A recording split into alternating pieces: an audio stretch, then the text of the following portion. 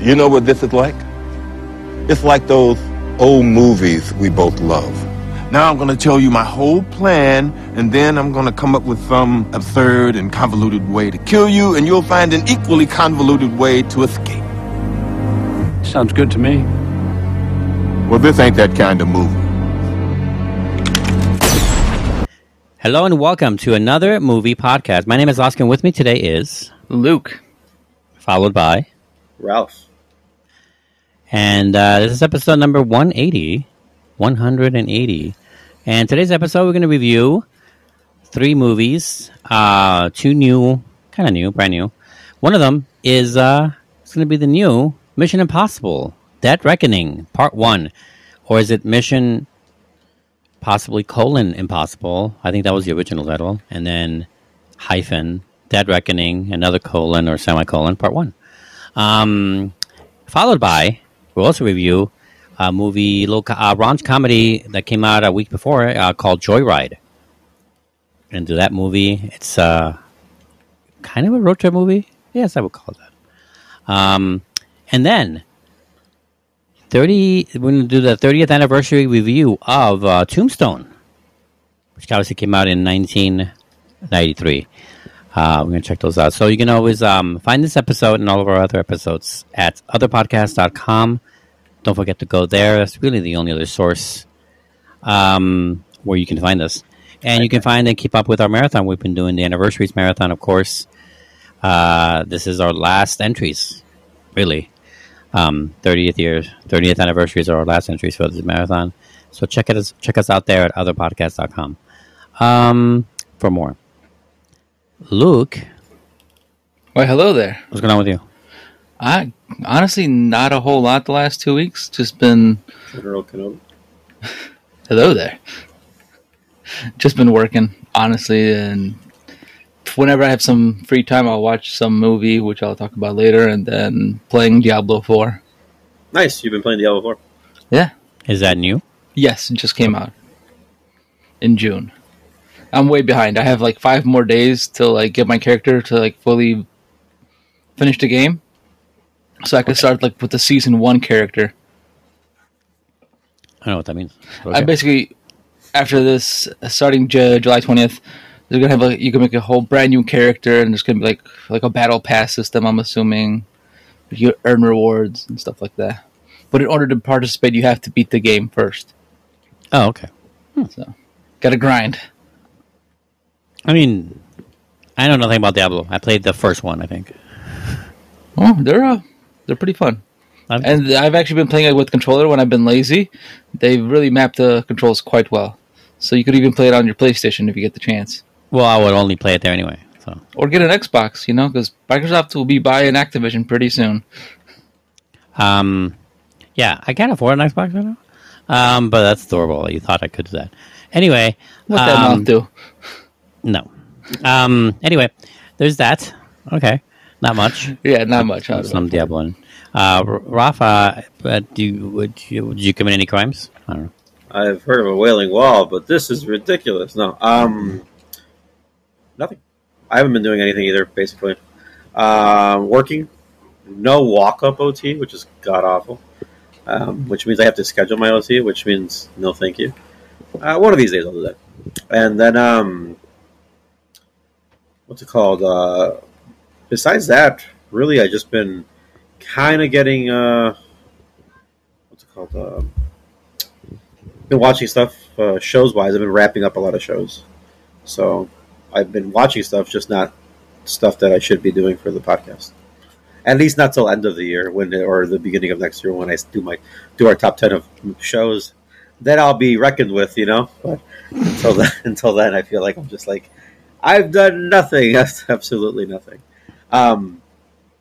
Yeah, I just keeping up with stuff with my son. I just posted a video, by the way. I went to a Cubs game with my kid, and where'd you post it?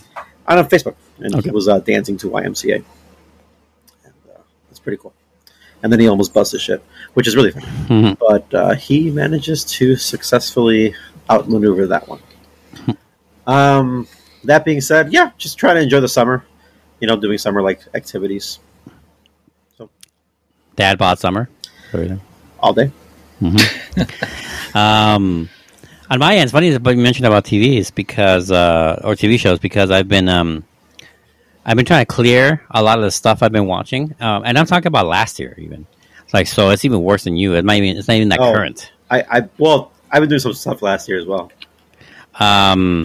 So I finished like 3 or 4, I think 4 shows that I started but never finished on Amazon Prime because I had like this backlog on there that I hated. Besides the one show we talked about, what else the other show? I don't know what you mean. What show? On Amazon Prime? Yeah. From last year? Paper Girls? You finished that one? No, I did not finish Paper. That's still on the list. But I finished the Night Sky one. I finished... see, I already forgot the rest. But I did finish a few. That's right. I haven't even finished The Last of Us yet. Oh, wow. That's pretty bad. I know. You know it's even worse? I don't know why you guys are not into it. Anyway. I pre-ordered it, the UK version, because it has a cool steelbook. The UK... Oh, you mean the show, right? Yeah. Uh-huh.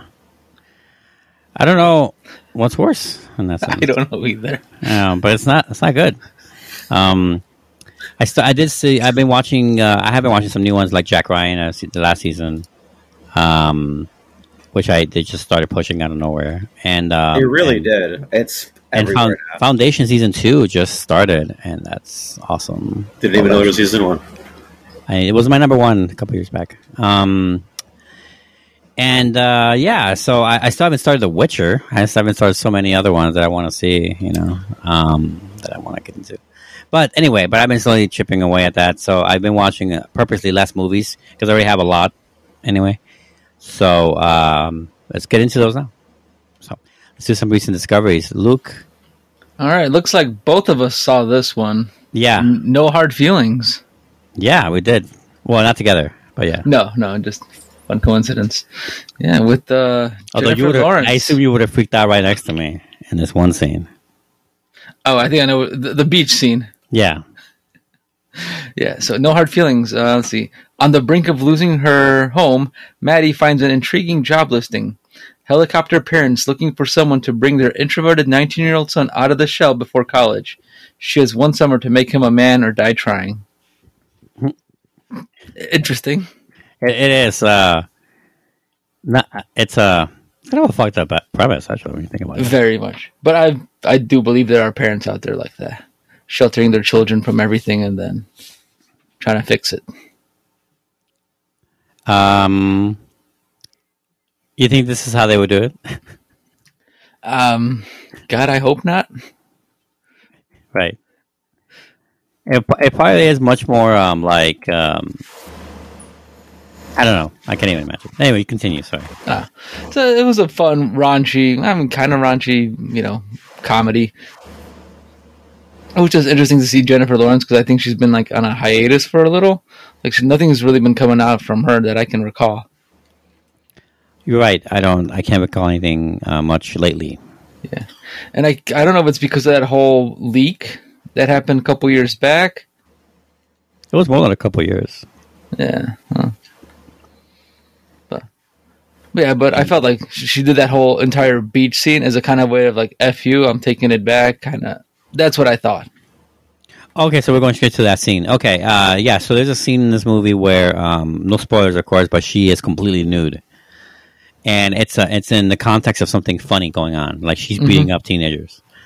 And obviously it's a nighttime scene, so they hide, the bottom parts for the most part. Yeah. So it's within tastes, I guess. And I don't know if it's really her these days. You can never tell these days. It's AI. It's right. That's what I'm saying. So I can't see for sure, but I think it's a fuck you, a nice joke, if it's real or if it isn't.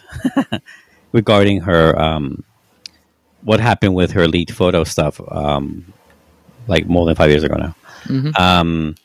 But yeah, anyway, it's interesting watching her do that. And again, I don't know. I never read the behind the scenes on this stuff. I feel like I don't know. It feels weird. She did that movie Red Sparrow. Remember? Oh yeah, that was a weird one. And she was also for the most part pretty naked. Oh, right? Was she? Yeah, there's one. I kind of blocked out that movie because it was kind of bad. I know a lot of people hated it, and her Russian accent is pretty bad. I get that, but I found it kind of enjoyable.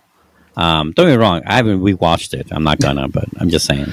No, you're not gonna buy the special edition steel book of that one. No, I'm not. No, I'm not. And I feel like that was for me. That was not for me, but like at first I thought that was more of a statement because it was much closer to the event of the leak, regarding her willingness to be naked in camera or whatever, which is like not a thing we should care about, honestly. But there you go. So I don't know what to think about it necessarily. It was funny, and it was kind of surprisingly funny. I didn't. Yeah, there was some very good moments. Like in the context of that scene, that nudity worked. I think. The same way it worked for Red Sparrow, but in a completely different light. But besides that, did you like the movie? Yeah, it was fun just to watch and just have a good, dumb couple laughs, and that was it. Yeah, I think there's a battle of raunch comedies right now between No Hard Feelings and Joyride. Honestly, I was surprised. Time, and that's kind of rare. Yeah, not many raunch comedies out there, and they don't come out at the same time, So, so that was interesting. I'm kind of comparing them a little bit in my head when I watched both. I also liked it. It was fun. Jennifer Lawrence really goes for the physical comedy, and so she gets punched in the throat. She gets what? You guys know who? What? Where is this going to be distributed at? Or who distributed it? Who distributed the movie? Yeah. No, I don't know. Okay. I could look it up. Curious. But she goes for the physical comedy a lot. I would say the movie is it has some weird moments where like they don't succeed in really making the laugh go in. There's a lot of those in the movie where I feel like they're forcing it more than other times, and some of that stuff is kind of a little gross. The premise kind of goes gross a few times in the movie, and I found that kind of like weird because this kind of comedy was much more pat or regular 10 years ago, 15 years ago. So, I guess anything else you want to say, Luke? I don't know. Distributed by Sony Pictures. Okay. If that helps. Yeah. All right. No, that's it. All right. So that's No Hard Feelings. Yeah. And you have something else, right? Yeah, I went to see Past Lives. I really want to see this movie. So yeah, it was only like the last showing, I think. So because I tried to see it like the following day, I was like, oh shit, nope, not available. Got to go see it now. Yeah. So I'm not sure if it's like a Korean movie or because it's an American movie. I'm still on the fence because I think isn't it by A24? I'm not sure if it is. Yeah, it's A24. So would that be an American movie? Yeah. Or I just thought they just distribute indies or something like that. They do, I think, but I'm saying they could be made by an American Korean or Korean American. Yeah, I mean the director is Korean, I think so. I mean, there's a movie in America where it takes place all in America about this Irish family in 2001, but it's considered to be a foreign movie because it was made by an Irish production, I think. Okay. Or all right. Well, Past Lives. It's about Nora and Hae-sung, two deeply connected childhood friends, are wrestled apart after Nora's family emigrates from South Korea. 20 years later, they are reunited for one faithful week as they confront notions of love and destiny. So in a nutshell, 12-year-old kids kind of go on a date. They like each other. But then she has to go to Canada with her parents. 12 years later, the advent of Facebook is out there. So she finds him, and they reconnect for like a couple weeks. So they start like chatting or whatever. Mm-hmm. But then they kind of like, hey, you're going to go to China for your career. I just moved to New York for my career. Let's take a year-long break from like talking. That turns into another 12-year break. One's married, one's recently broken up, and they see each other again. And this whole thing happens like, what if? It seems like before sunrise or something, before sunset. Right, something like that. Yeah, but it's the whole thing of like, what would have happened if we would have stayed together or something like that. Then you have like the husband character like kind of freaking out, like, he gonna try to steal my girl or what the hell's going on? Very interesting movie. Yeah. Who's the star? Who? Yeah, who's the star? Oh, who is the star? Sorry. Okay. Greta Lee and Teo Yu. Those are like the two big people. Okay, so how was it? I enjoyed it. It was a really good movie. I recommend it. Yeah, I almost picked this movie as well. There was another one where I almost picked too, but anyway. Yeah, I really want to see this movie. It's going to be out on VOD soon. Yeah, so that's probably going to be your best bet. And like I said, like after I think as of Friday, there was only one theater showing it, and it was like far away. Mm-hmm. Yeah, so. I've seen a trailer for this movie. Yeah, it does look really interesting. So, yeah. And then aside from that, the last thing I watched was 2022's Empire of Light by Sam Mendes, which I've just realized I've pretty much seen all of his movies except for like 2. Which 2? Which ones were they? Revolutionary Road is the one I'm not sure if I've seen. Mm-hmm. And Away We Go. I think those are also the 2 I haven't seen of his. Or actually, no, I'm sorry. I think I saw Revolutionary Road, but I didn't. Jarhead is the one I didn't see. There we go. Oh, Jarhead, I've definitely seen. Yeah. I've seen Jarhead. One day. But yeah, it definitely, I don't know, it uses the same cinematographer, but it has that like weird, like that, the lighting that I think I've always associated with his movies. Really I don't know. I'm not sure what you mean there. I don't know. He has a very, every time it's like one of his movies and I know it, something about the lighting is always, I don't know. I don't know why. I don't know. I don't know either. I'm curious to see what that is visually. Oh, it's like a softness to it or something. It's interesting. Yeah. Oh, anyways, totally did not expect this movie to be what it was.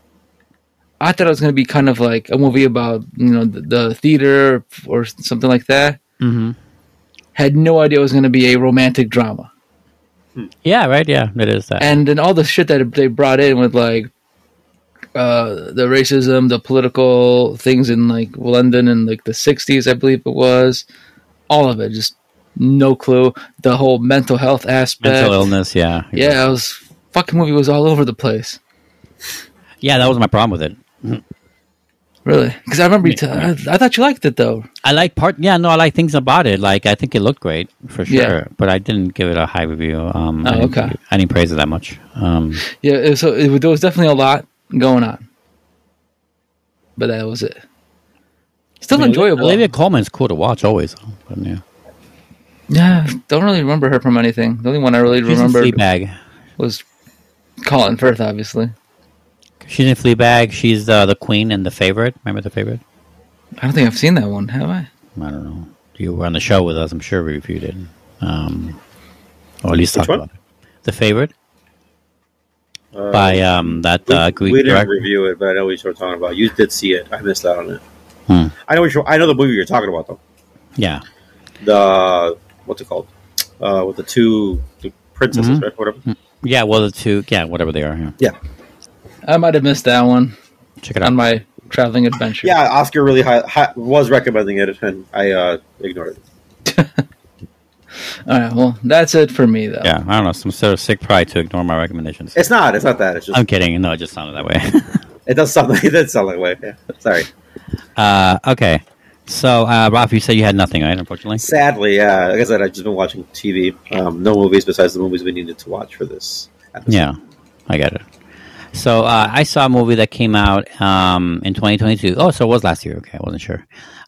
So, like Luke, I saw a movie from last year. I saw The Outfit. Anyone heard of this movie? Yes, I have. How was it? I'm interested. Nope. So, an expert cutter must outwit a dangerous group of mobsters in order to survive a fateful night. Co-written and directed by Graham Moore. This is like one of those drama. It's not a mob movie, but it really closely is a mob movie. Yeah. It's called The Outfit, of course. The Outfit could mean a lot of things. It's like one of those multiple meanings because the outfit is another word for organized crime, as well as an actual outfit. And this guy's a tailor, the main guy. Oh Jesus! So that's what a cutter is, expert cutter.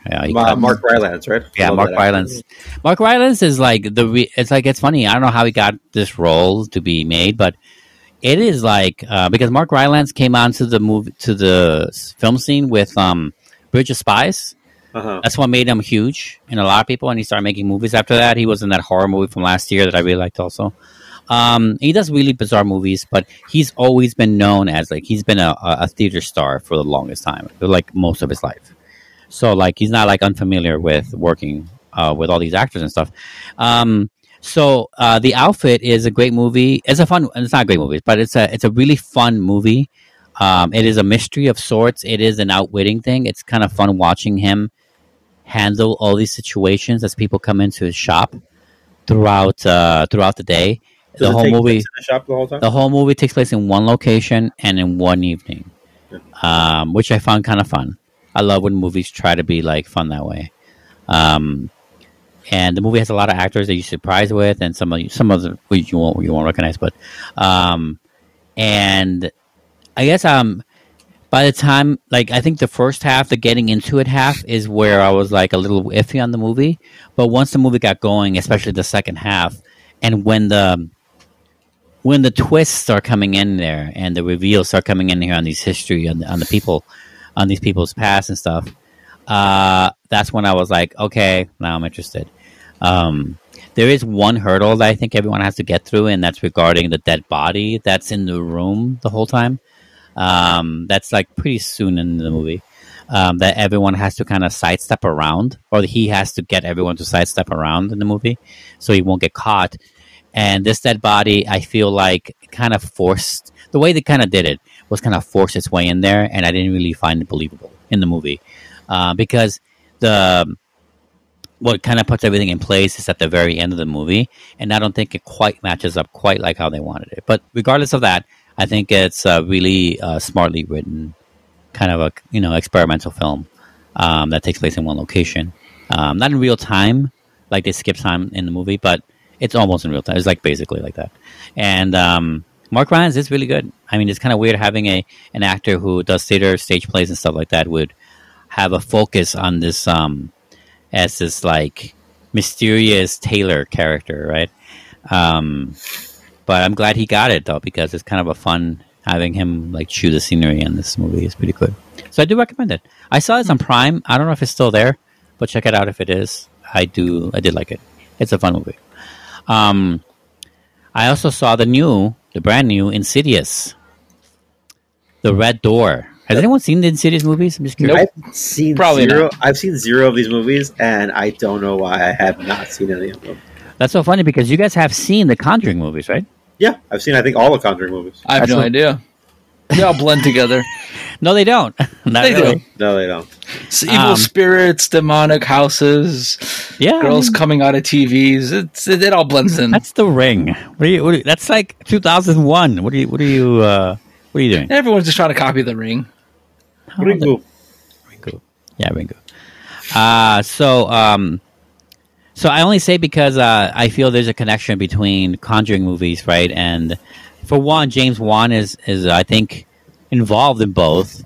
He has directed in both of those franchises. They both have Patrick Wilson heavily in it, which is the main actor. And it has like a bunch of things that connect. I think Blumhouse made both movies, both series. So, and they both came out at the same time. So, like, it makes sense why I was like, oh, I'm surprised you've seen one, Ralf, and not the other. So this is the fifth installment. I did not rewatch them to prepare, but I already seen them all, so I kind of knew anyway. So Insidious, The Red Door. The Lamberts, which is the main family character, like the character of the main family. The Lamberts must go deeper into the further being capitalized, than ever before to put their demons to rest once and for all. This is directed by Patrick Wilson, who is obviously the star of the movie, as well as Ty Simpkins.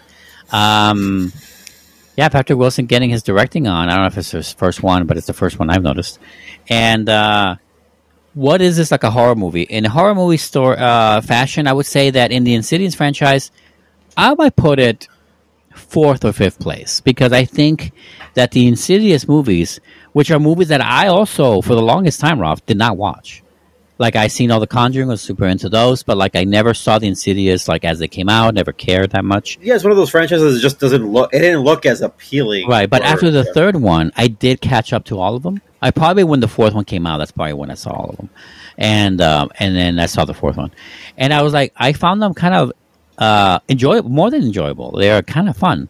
I think they are kind of smart also, and they have like this these sets of reveals is like the world building, I guess, of the supernatural that they're making in there, the horror of it, uh, like the way they explain it and the way they manifest it in the movies. If I found to be inventive and kind of like fun to watch, and in a different way than most supernatural, like what Luke was saying, like oh the demon possessing thing. Kind of, Right. It's way more interesting than those. The way the franchise is set up anyway, it's way more interesting than those, and the history they managed to build over these last 5 movies actually kind of works. I barely remember the fourth one, but this new one starts very similar to how the fourth one ended, I think.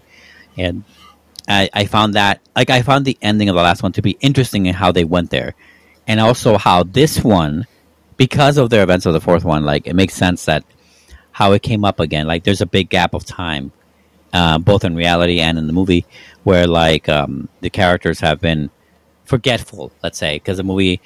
Because of all their shit that they did in the movies, they were basically they used hypnosis to forget, because the That's kind of cool. yeah, basically, yeah, they used the hypnosis to forget what happened and how did it happen too, so it won't happen again, because they have a natural gift to this underworld, essentially.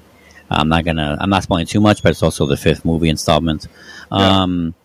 And that's when the movie starts that way. And it's funny watching that coming up again, how it comes up again, how the subconscious and the arts that the kid is doing, it brings it up again. These memories and these possessions that happened to his father, who is obviously alive and running around. And like, it's really, I thought that kind of stuff was kind of cool watching it, even in the 5th installment, even though I haven't seen the movies in a while. So I overall enjoyed it. It's not the best, like I said. It might be the 5th place in the series because it does feel like an tacked on movie. It doesn't it does have an ending and all that, but it feels like they just made another one. It doesn't feel like they had a story to say. The original trilogy does feel like one kind of trilogy, and that's kind of cool. And I think by itself that works better. But these last 2 movies kind of feel more tacked on. But it's still fun to watch. So I do recommend it, but then you'd have to see the rest, guys. But I do recommend the rest also. So that's Insidious, The Red Door, in theaters right now. And last but not least, I saw Nimona. Anyone heard of it? Negative. All right. When a knight in a futuristic medieval world is framed for a crime he didn't commit, the only one who can help him prove his innocence is Nimona, a mischievous teen who happens to be a shape-shifting creature he's sworn to destroy. Written and directed by a bunch of people. Robert Baird, Lloyd Taylor, Nick Bruno, Troy something, Quain, I think. This movie stars Chloe Grace Moretz and Riz Ahmed are the main 2 voice actors. This is an animated movie on Netflix right now. This is it seems like Netflix every year or so has a great like little out of nowhere animated feature to highlight their year, I guess, to be Pixar, maybe. This year's Red Beast? Yeah, it's exactly. This year's Red Beast. There is a few things about this movie. I really, really liked it. I really did like it. I wouldn't say it's better than the Red Beast. I think the Red Beast has a more coherentness to it. But the world building is a lot of fun in this movie. Imagine if Knights of the Round Table, but 2023. Or no, actually more like 3023 because it's like flying stuff. But imagine that kind of persona, like that kind of like, what would that look like? What would their TV look like and sports look like, and stuff like that. It's kind of fun watching that. It also has a bit of an Attack on Titan feel because it's closed off. It's like one city is closed off from the rest of the world because of the monsters outside. So it has a very Attack on Titan feel. And this movie is, I think, has a great message as far as a kids movie goes, and the messaging. I would say though that I don't know what happened in the production of this movie or in the production of Hollywood right now, because Hollywood right now is fucked up right now. But oh yeah, they're striking, right? The SAG people. All the strikes, yes, all the strikes. But it must have been before that because maybe they ran out of money. I don't know what happened, but there's a few shots in this movie, not like whole scenes, but like I think shots in this movie where they clearly didn't finish the movie. I think I just patch it in later. No. It feels like because a lot of some of those movies, some of the shots are beautiful and it's like awesome sequencey stuff, and then the movie will like I'm not saying they will go like really bad in the quality, but like they'll have a few still frames of transition shots where you could tell the color is like not in yet, and like I was curious as to what happened to this movie. It seems like it was rushed out the door. So like, it wasn't an artistic choice. You then looks like a budgetary choice. Right. It feels like a budgetary choice. Like a thing. Yeah, exactly. Which doesn't bode well, of course, for either Netflix or whoever commissioned the movie originally. I mean, I just want to see this movie now, just based on that. Yeah. If I could spot it. Yeah. Let's see if you can spot it. I do. Like I said, I do recommend it. I think it's a very tender movie. I loved the characters in the movie. The movie kind of moves a little too fast, in my opinion. There's a few stuff in the movie that isn't well established, but they kind of just run with it in the plot of the characters and trying to get it across. But once it settles in and stuff, and the potatoes come in, and the whole thing with him being chased by this crime that he didn't commit, which was like out of nowhere, it caught me surprisingly, and that was really cool.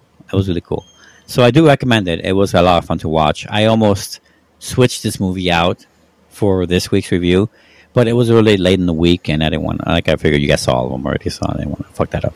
So check it out. It is on Netflix. It's called Nimona, Nimona. Check it out, everyone. And that is it for our recent discoveries. So we're going to take a break. When we come back, we're going to review our first film of the evening, which is going to be the new Mission Impossible movie, Dead Reckoning. I think part 1. Stay with us.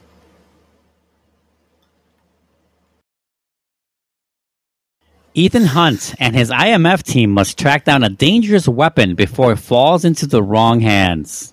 Short and sweet. So that was Mission Impossible 2. That's all Mission Impossibles, really.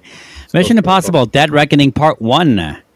Let's see. Co-written by Bruce Geller, Eric Jenderson, and Christopher McQuarrie. Also directed by Christopher McQuarrie. These last 3 of them, 3 Mission Impossible, have been directed by Christopher McQuarrie. Of course, the guy. This is the guy that got his start by writing The Usual Suspects. That's how he got started. Oh, he wrote The Usual Suspects. That's what made him famous. I think he won for Best Screenplay, or was at least nominated. And then he did The Way of the Gun. And then a couple decades after, he started directing movies, including like having a long trying Hollywood time of trying to get his own projects going until he hooked up with Tom Cruise. And the rest is history, as they say, right? Because these two have been thick as thieves. Well, no, he did Way of the Gun in 2000, and then 12 years later, his next movie was Jack Reacher with Tom Cruise. I'm saying that there was a long time of him trying to probably get his own projects going without success. And then he did Jack Reacher, and then I'm saying they hooked up with Tom. I said everything. I thought right. I said it right. I don't know. You just do whatever the studio wants you to do. Not every time, not all the time. You can petition people to give you money to make a project and stuff like that. Many ways it works. It works many ways. It looks like he took a good chunk of time off. He wrote Valkyrie in 2008. Also with Tom Cruise. I know. Some shows. Yeah. He did The Tourist. Mm-hmm. Which no one liked, by the way. No, I was about to say also, yeah. Jack Reacher, obviously. Jack and the Giant Slayer. So he did 2 Jacks back to back. Mm-hmm. Then he wrote Edge of Tomorrow, which is Tom Cruise. And then The Mummy, Tom Cruise. Mission Impossible, Rogue Nation. Yeah, I'm telling you, they've been. Yeah. Afterwards, I just feel like obviously they just. Is he a Scientologist? Yeah, could be. I mean, he might be. I have no idea. Yeah, right, but Tom Cruise probably likes him enough to be like, "Hey, let's work together. Let's keep this going." Yeah, he's probably the director that he's like the most okay with his stunt stuff, probably. I just want to do stunts. Will you let me? Like, yeah, you could kill yourself. I don't care. If you die, are you willing to watch a safety video? Can I have my intern watch it? Yes. Mm-hmm. Right. Anyway, so that's who made this film. Of course, also starring. This movie stars Tom Cruise, of course, Haley Atwell, Ving Rhames. We also have Simon Pegg, Rebecca Ferguson, Vanessa Kirby, Palm Clentieff, Esai Morales, which is surprising. Shea Wiggum. I love Shea Wiggum. Henry Czerny or Czerny. How would you pronounce that, Luke? Kittredge's name. Henry Czerny. Why? Czerny? Czerny? Oh. I'm asking you. Is it supposed to be Polish or something? I don't know. Sounds Polish. You see a lot of CZs in it. Sounds East Block. Yeah, sounds Reed's East Block. Yeah. Exactly. I'll Google him. Yeah. Why don't you do something for one? By the way, he's still a really good Kittredge. Solid Kittredge. Solid Kittredging. I mean, it's the only Kittredge there has been, but still. Yeah. Anyway, obviously the big action spectacle that it is. It's a blockbuster film, the latest one. I'm going to start off with Luke on this one, I think. Oh, boy. So, Luke, before you start, just give us a rundown on what you think of the franchise, and then tell us what your thoughts on this new movie. Oh, let's go. All right. So, franchise-wise, aside from Mission Impossible 1 and 2, I don't remember the plots of any of them. They all blend in. Besides 1 and 2, you're saying? Yeah. So one, you had the list that they had to get. Second was the Chimera virus. It's the knock list. The knock list, yes. And then second one was about the Chimera virus. Those are the only two I will ever remember the plots to. So is that because you've only seen those movies more, or you've only seen the rest once? I've seen all of them. No, but I mean more than once. Yeah. Yeah, more than once. You've seen all of the movies more than once? Yes.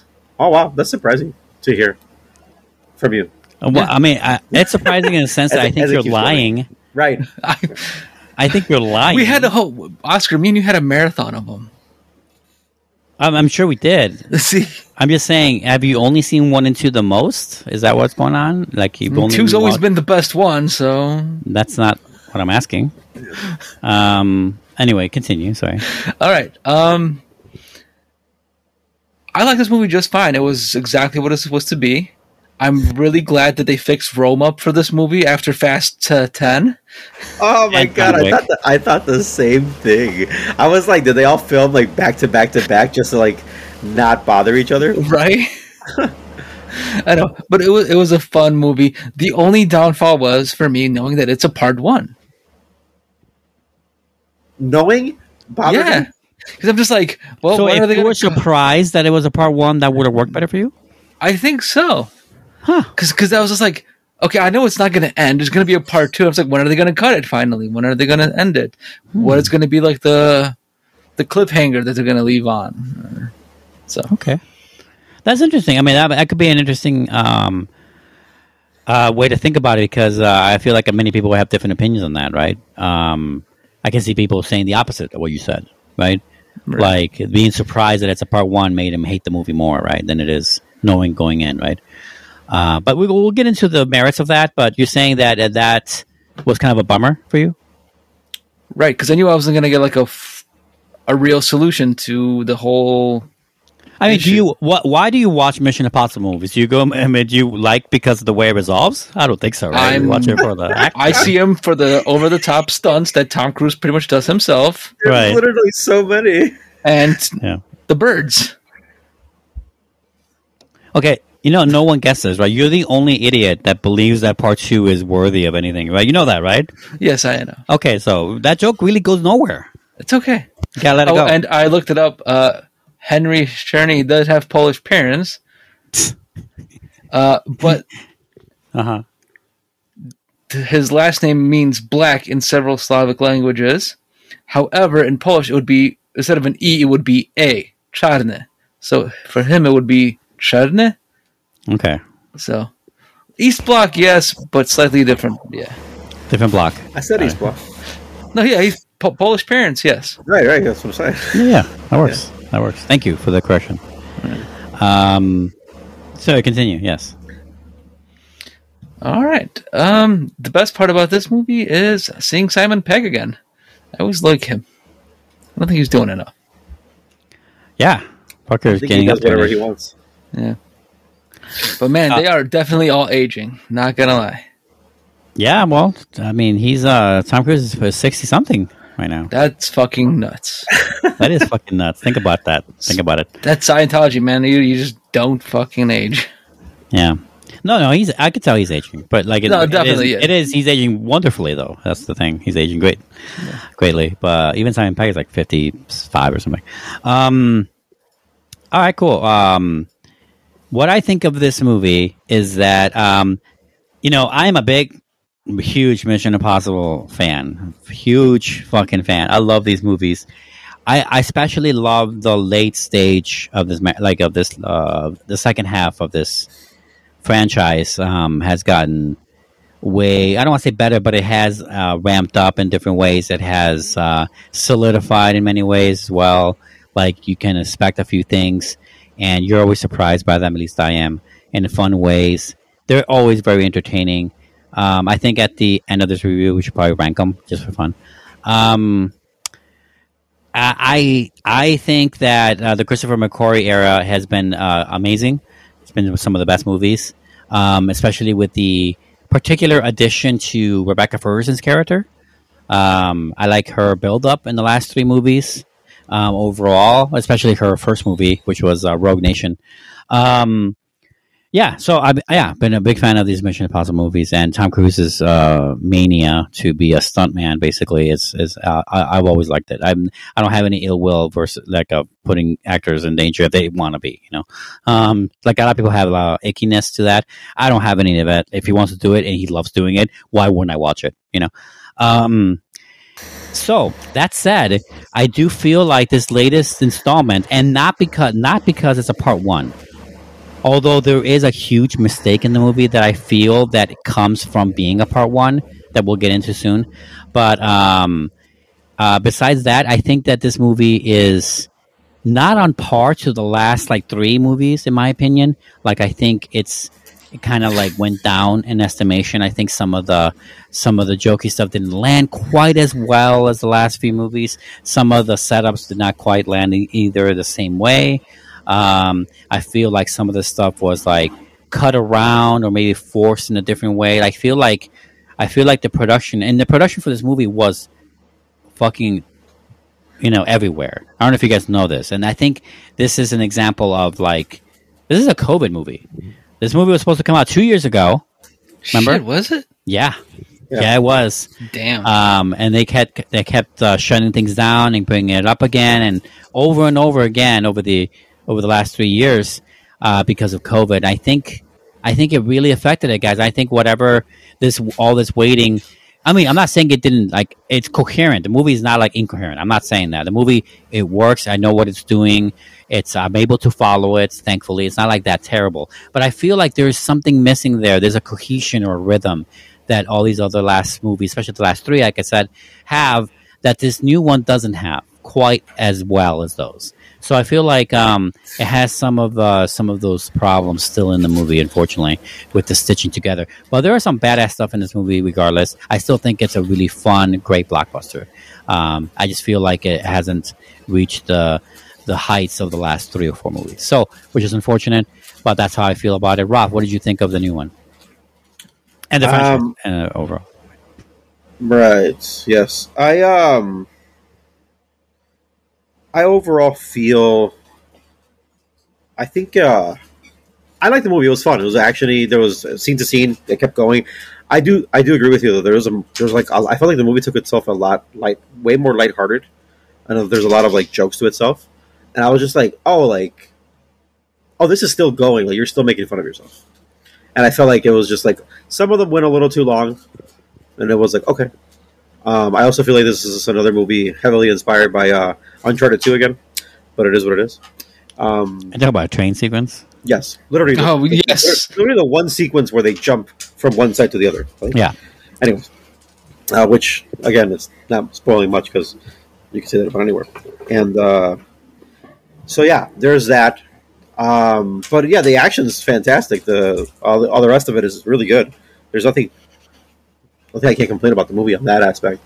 I like the callbacks to a lot of stuff that's going on. I do feel also like there's something we'll talk more about the movie later, because especially with the introduction with Isai Morales' character, or Isai, sorry, and it's just, I don't know. We'll see on that one, but. Everything else, as far as the franchise goes, I did have fun watching the movie. Luke had a perfect thing, because I talked to him about way to invite me to the movie, and he's like, "That's okay, you'll enjoy a massage when you go watch the movie."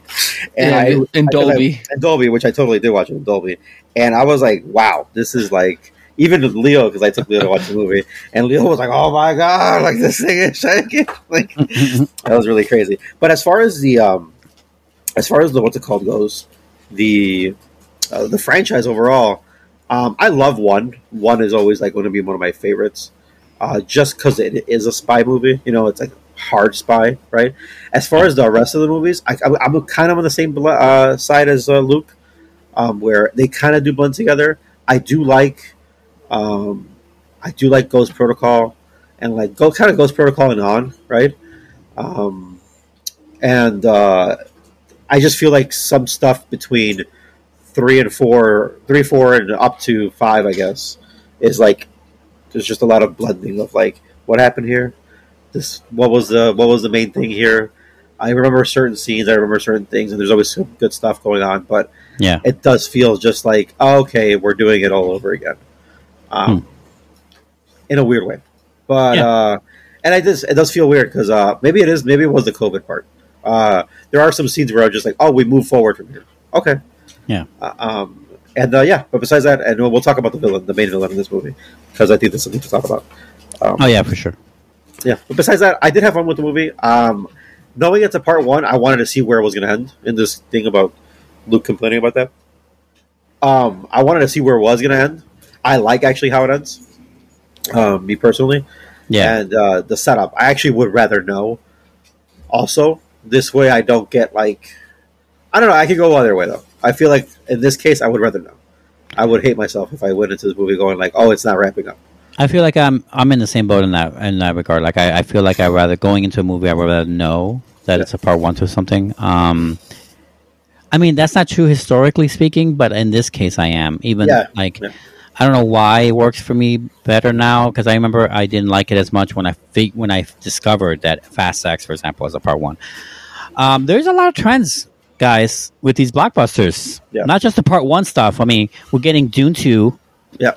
Dune part 2, right? Duning. Which is a part 2 of a part 1. And then we have this one in Fast X, like I said. And then we have the Spider-Man, which is a part 1 also. I honestly feel they're not afraid anymore, considering we're willing to binge watch miniseries and TV shows in one sitting. But also, like, it is interesting getting them all in one summer, in one season. You know, we're getting them all. Yeah. It's like 2 a month now, almost. I know. There's like a rhythm to it now. Yeah.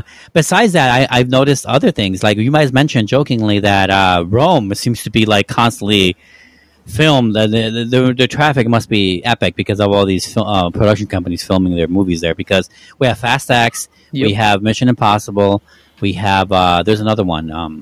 What am I thinking? John Wick. The John Wick, of course. John Wick also another big Rome thing with the turnabout and the stairs. Like. I swear to God, same stair shot. I swear to God, I saw the same shot. I know, yeah. When Luke said, like, I'm glad they fixed it from Fast X, I thought something so similar. I was like, I wonder if it's going to destroy it. Yeah, well, shit. They have to go back to repair this bitch. I wonder if Rome had, like, very loose COVID restrictions. They're like, you know what? We're just going to make this movie in Rome now. Yeah, right. They had something. Well, Rome was the place to be. They did get hit really hard in COVID to begin with. I mean, we were like, oh, that's right. The whole country got it. Italy, the whole country got it. So fuck it, we're good. Like, we built up antibodies. So they were just able to, like, all the places were already cleared out because everyone died. I know, I'm morbid. Yeah. No, you're sick is what you're on. Yeah, I don't know. Well, also, did I say I don't know if I like the humor too much? I did, right? Yeah, okay. Yeah. It does something. So I joke like with the Fiat 500. That wasn't as bad. It was more like the fact that it was making fun of itself in moments. So and it felt very more loose compared to the other ones. These movies have. There's been a progression of cartoonishness going on. Since Ghost Protocol. Yeah, less and less than like the Fast franchise, but yes. Well, I think the Fast franchise was always like that, and they ramped it up a lot more, and so it's much more of an expectation. The Mission Impossible movies has been maybe a little more subtle, but I don't want to say that subtle either because I think the last 4 have been like nearly cartoonish. There's been this like physical comedy aspects to these movies, and I do think that in this one, maybe because of the weird rhythm of the COVIDness and all this stuff, has led it to has make it seem more pronounced this time. I can't say for sure, but it is pretty cartoony, some of this shit. From the epic sequences that they do to like the stuff that goes on with the mask stuff and so many other things and so many scenes. Yeah, So it isn't. It isn't. It is definitely more pronounced. I feel it feels more pronounced this one, which is can be a turnoff. I can see that, but I also have been seeing it coming. So I've been okay with it. What was I going to say to that? I was going to say something else. I also feel like the movie should be called Act 1 or something like that instead of Part 1. Part 1 feels lame. I don't know. I guess doesn't feel. I guess I can't. Doesn't matter to me. I guess. So one thing I want to talk about is so many things. Like one is I want to talk about the opening of this movie. The opening of this movie gives you basically it has like 3 openings really. Yeah. The first opening is basically a history lesson, I guess, so to speak, that introduces the main bad guy, which is interesting because this movie does something which is a good natural progression to all of the villains that Tom Cruise or Ethan Hunt has had to face. I do think this is a natural, awesome progression of villains. Yeah. And in this case, it's an AI Russian technology thing, right? It's in a nuclear sub somewhere, and the introduction is of this machine taking over right against his human counterparts, and like destroying the submarine. Oh, the submarine, sorry, and and being able to strand itself, but being able to like get away from the humanity while he goes crazy and havoc, like. What do you guys think of this villain? And then, based on this opening, like, what do you guys think of the opening and the entity itself? I don't know. It feels weird to have an AI as a villain. I mean, we've seen it before, right? Yeah, it's not new to us. I don't know. But like the way it is, it's very timely. I think because AI is doing all the things now, right? Like art and like everything. So, well, the reason I think it's a good progression for Ethan Hunt or for this franchise is because the last 3 to 4 villains have been like obviously humans. They've been all humans, but like they've been cold, calculating people that he has to outmaneuver and outwit. They really have. And I feel like this is the ultimate version of that, right? Yeah, actually, I said that to Danny when we left the theater. Yeah. But Yeah. but it's like, as long as you have the key, it's like, I can, if I have this whatever key, I can rewrite the source code or whatever and make it not. It's like, okay, that's. I think it's a shutdown thing that they can do too. Yeah. But I don't know what it really means yet. Well, we're getting ahead of ourselves with that one now because we're still in spoiler speed. So I mean, that's one of the villains in a nutshell, right? Yeah, no, well, that second villain we'll get into later because I think he's really introduced way later. But like I just want to mention because in the opening they introduced this notion of an AI machine essentially, which turns out to be the villain. And after that we get like another introduction with with Kittredge and the American spy president, whatever the fuck he is, and obviously we get the what's it called? Not DHS, the head of the intelligence. Intelligence, yeah, NSA, yeah. CIA, probably CIA. CIA is not Kittredge. No, Kittredge is the new IMF one. Is CIA also? He's CIA because CIA runs IMF. I can't keep. Remember we talked about that before, and the other one with what's his name? Fuck. Who was in charge of the CIA? Alec. Who wanted Baldwin? to shut him down? Yeah, Alec Baldwin. Mm-hmm. Who died in the last movie? spoilers. Okay. In the last movie. So, so we have that intro, and then we get the sand action scene and the sandstorm one, right? And Yes. I forget where they were, but somewhere in Europe or I don't know where. That was in the Middle East. Or Middle East. So we get and then the movie actually kind of starts with the opening and stuff like that. What do you guys think of this opening? Because I found it to be kind of like too much, and more than too much. I feel like the movie gave away too much in the opening. I'm talking about the submarine flashback sequence. It's not a flashback because it opens with it, but you know what I mean. Like, I feel like, and we'll get into it in spoilers more, but like, I feel like that opening would have served better at the end of the movie. Or at the end or towards like the middle, like them explaining it? Maybe towards the middle or something, but I think at the end would set up part 2 better. You know what I'm saying? I feel like that's what it would have done if they just waited till then. But we'll get into that more later. But I feel like this opening was right away like different than all the other openings because in the past few movies they opened with the big Tom Cruise stunt sequence. Remember? Yeah. And the last few anyway. And I'm not saying he doesn't. He does more than one, but there's always like a highlighted crazy thing that he does, and it's almost always been in the opening. Like he grabs on a plane, right? He's holding off a plane in one of them, or in the other one he's jumping off this thing or whatever, Climbing that cliff. I don't even know if that was a stunt sequence In Mission Impossible 2? Yeah, I know what you mean. I just don't know, and that's not in the opening. I mean, it is in the beginning, but it's not the opening. Yeah. So you're wrong there, Chief. I thought you knew this movie. I thought you were a fan. I guess not. So anyway, so I had like mixed feelings on the opening of this movie because I feel like it should have just started with the sand stuff. I don't know why it did all this stuff.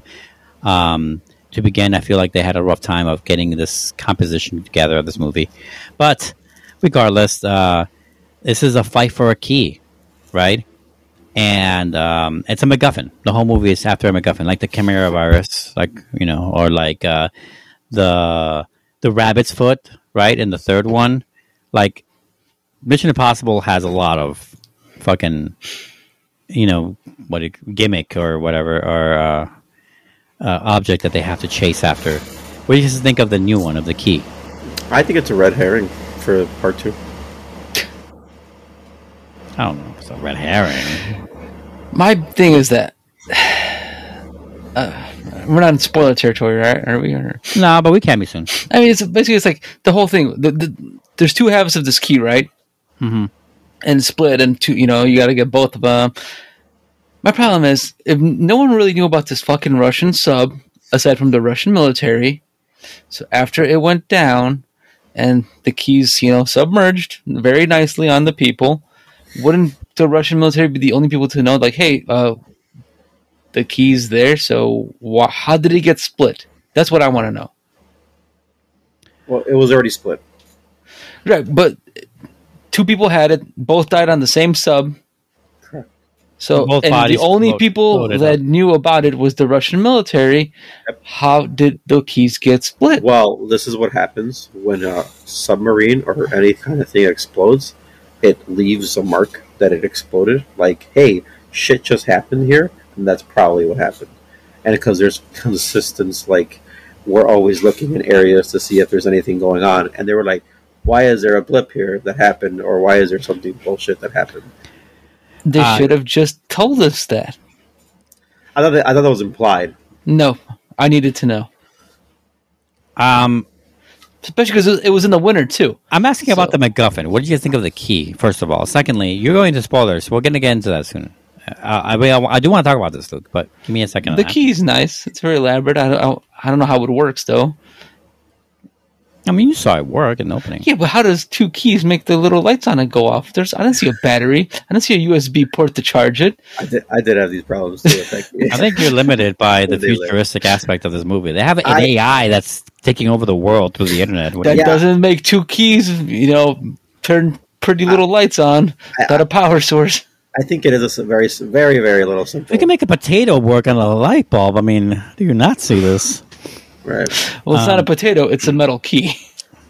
You don't know what kind of metal alloy it has. You don't know what kind of chips it has in the inside. You don't know anything. Just saying, you don't know. I didn't see a wireless dock for it. Anyway, I thought it was kind of a cool MacGuffin. I like it. You're a MacGuffin. Your mom is a MacGuffin. Okay. I guess we want to really get into it. So let's get into spoilers for this movie just to start it. So spoilers for Mission Impossible Dead Reckoning Part 1, starting now. Okay, so let's just talk freely. Doesn't matter really, but going to what Luke was saying, I kind of agree. Like, I don't know how the both halves of the keys got separated from the dead bodies that were carrying around after, right? That went up to the surface of the ice there. I don't know how it went from there to black market deals. I don't know how it went from there to the rest of the world. Like, I don't know how it got there. And then everybody knows about it, even though it's super secret. No, I mean it's super secret to a point. Like nobody knows where. Okay. I think I know why. I think I know how. Oh, okay. No, I said I would have pressed the button if I did anything. Yeah, I think I know how. The AI? The AI did all this. He got the key separated. So whoever got it, and he managed to get the AI managed to get the key separated to literally initiate this whole thing. Well, okay. So I was going to get to that. So, like, why have this? Is kind of the question, because I feel like I feel like you're exposing yourself a lot by putting these keys out in the world, right? It alerts people to your existence, right? It does so many things that could be problematic for the entity, right? And I guess I mean I can't wait to see if part 2 does really well explain this. It could very well, it does have a great explanation and stuff like that. It could work out for me, but I guess we just don't know enough. But it does feel like a misstep, because it's looking for the keys. Now, it's looking for the keys, but also like it's trying to eliminate potential threats, right? And is using the keys or the purchasing or the collection of these keys as a way to get these people together so you can kill them. I can understand that, Ralf, but I feel like it's still too much because I think it's also the movie shows that it's afraid of Ethan Hunt. Yeah, no, I think it's also using it as a distraction to Ethan Hunt to not get to potentially either stop it in a different way, which is the whole point. Is like, if I can just, do I even need the key? The whole thing there, according to them, right? According to this thing is, they need to get the original source code, right? To whatever, like. So you don't think that's true anymore? He can't just blow up into it, get into it with explosions, where this thing is, right? Like, what does he need the key for that? Is it just to access the actual code itself? Because it just looked like 2 keys to get to this thing. Like, just to be able to access it, right? Okay, so, like, we're already in the thing. It's different if you're trying to hide into, like, when the submarine's, like, active. Oh, I see what you're saying. So you're just getting there. So I think it's like, I see what you're saying. This whole key thing, I think, is just like a red herring. As in, like, I'm using you to distract you so you don't get to me, while in the process, I do what I have to do. Well, first of all, I don't think that's what a red herring is. I think that's where you confuse me, because red herring means it's useless. It's not. It's I think it is useless. The keys are useless. No, it's not useless. I think it could very well control the source code thing, whatever it is. I think it very well does that. I think it's been established by the opening of the movie, and by the fact that the CIA intelligence guy, the guy that Isai Morales kills in that train, because he knew about it too. I think that's foretells. But I think the reason that I can see why the entity would want the key out there and bringing all this havoc is to bring all this havoc to separate everyone, especially from like the driven motivation guys like Ethan Hunt to be like to be chased after the intelligence community, because they all want to control the entity, but it knows that Ethan Hunt would want to destroy it. So, like the only person who would want to destroy it, right? Right, they're one of the very few capable people in the world that would want to destroy it. I think that's really and I agree with 100%. But for me, in my opinion, I honestly think the keys are useless. Okay, well, no, we'll see. That's why I see it as a red herring. That's what I see. I get where you're coming from. That I don't think it is. I think it could be useless to Ethan Hunt, because all he wants to do is destroy it. And that's what everyone else is useful. To everyone else, it would control the... Again, right. But for Ethan, it is useless. That's who's important here, right? We don't care about anybody else. But it is useful in the sense, like, it's useless only in the sense that he doesn't want to control it. It's useful to keep it so the world doesn't get it for themselves. So it's still useful to grab. So, I get it. No, I get it in that aspect. But if Ethan can... If he sidestepped that, like, well, why don't we just stop this thing and we know how to stop it? Let's just stop it. Like, like, you know what I'm saying? Like, how do you stop it without the key? I think you blow it up, probably. I have no idea. I think you could blow it up. If it's an AI, it's in all these computers and all these things. I mean, they have to go I mean, analog. Well, no. This is just to be able to get to the, like, the real thing is you have to get to this box, this lockbox or whatever, right? Yeah. To be able to grab this source code and then just be able to access the source code and get into it to stop it. Like, if the key is the only thing to get into the source code or whatever, that like you still have to go get it. Like he still has to go get this thing or stop this thing or whatever. That according to whatever they're saying. Yeah. My thought process is that I think we should get definitely more in the second one. Yeah, I know. Well, we'll get more into it. Yeah. Which could be for a long time, by the way. They're still shooting it right now. Yeah.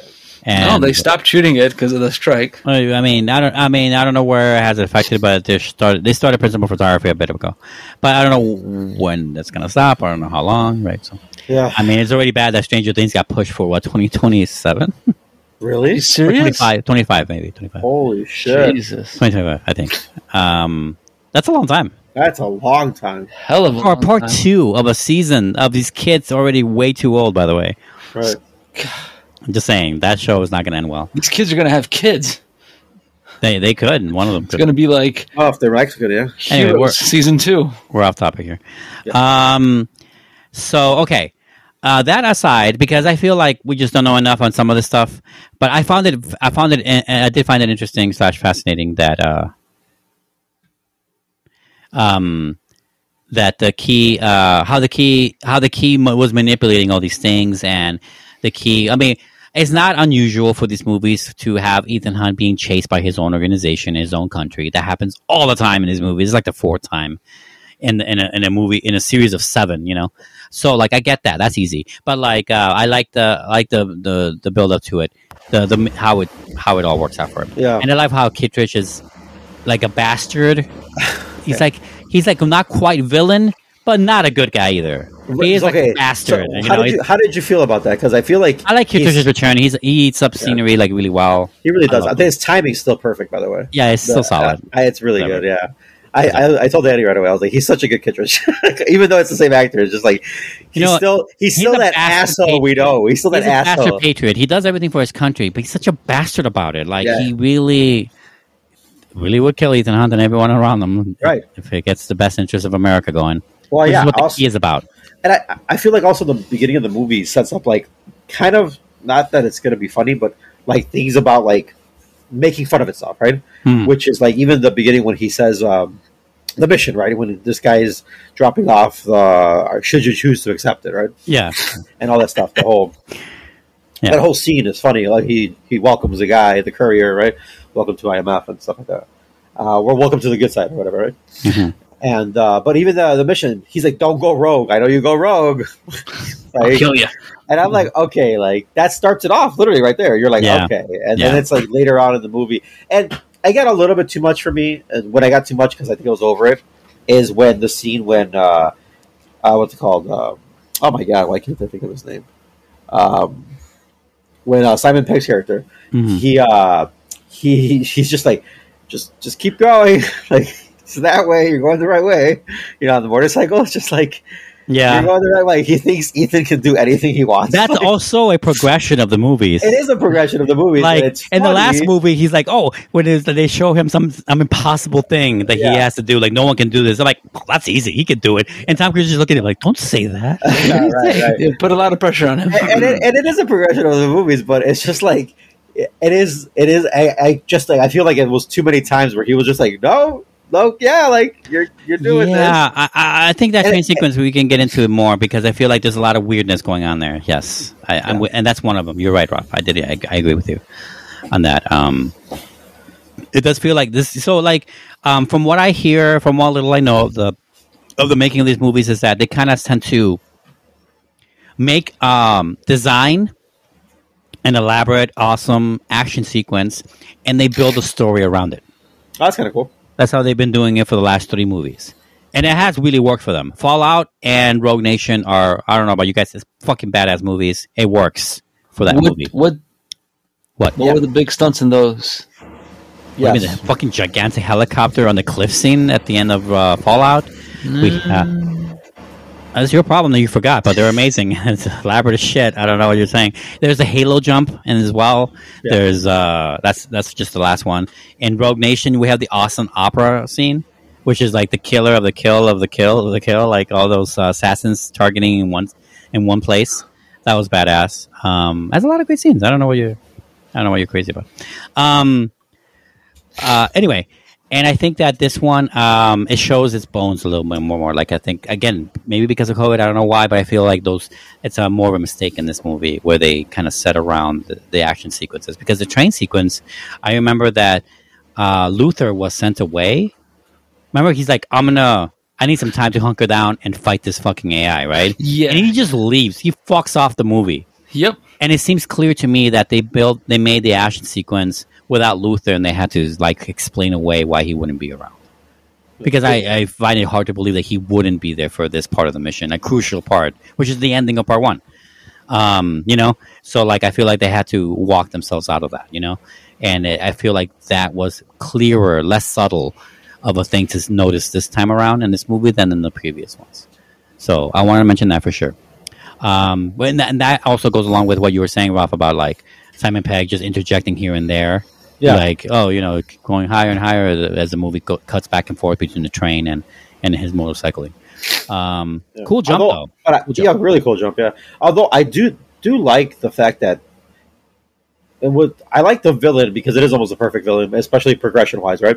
Yeah. But right. Cold, it's great because of the fact that he's stopping his exits at all moments. He's stopping although the AI or the villain, I say he, but whatever. But the villain is stopping Ethan Hunt's like next move.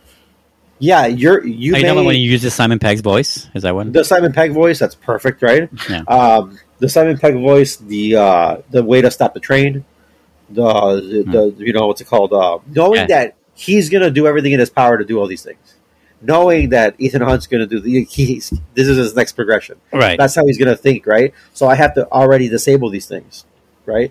And it is almost like that overlooked feature that every other villain has had, even though like perfect villains, but you're never perfect because humans aren't perfect, right?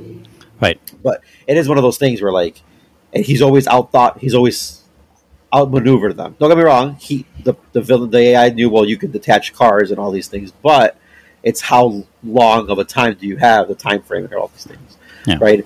So, there's some cool stuff that feels like, Ethan is for sure against the wall a lot, more than normal, not just like literally, but yeah.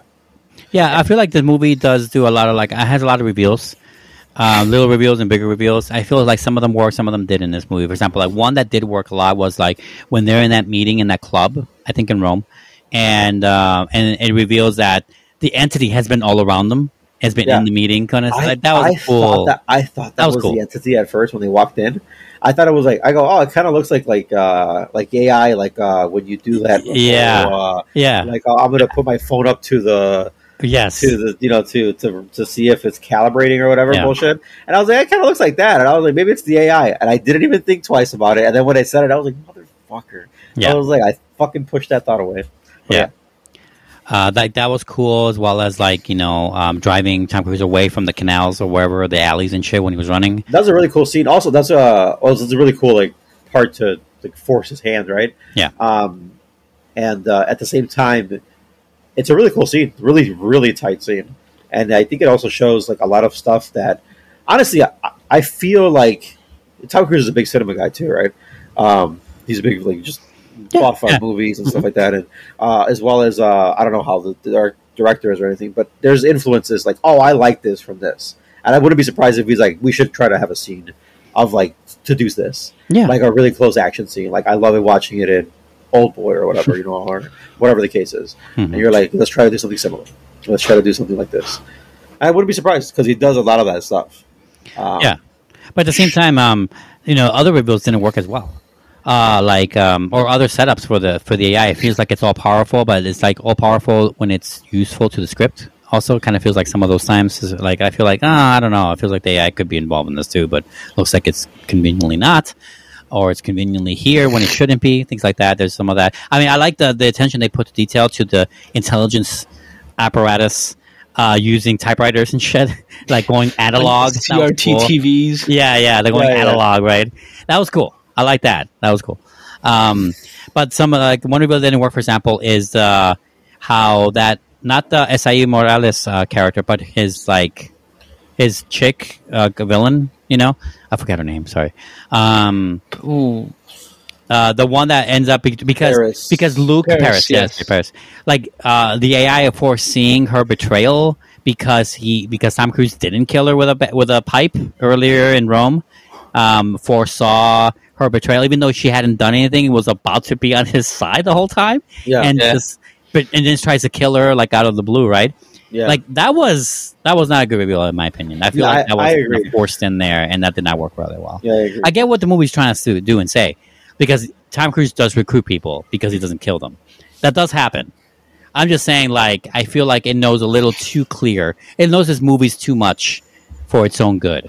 I feel like the AI, that's what it's. Well, maybe it just watched a bunch of movies.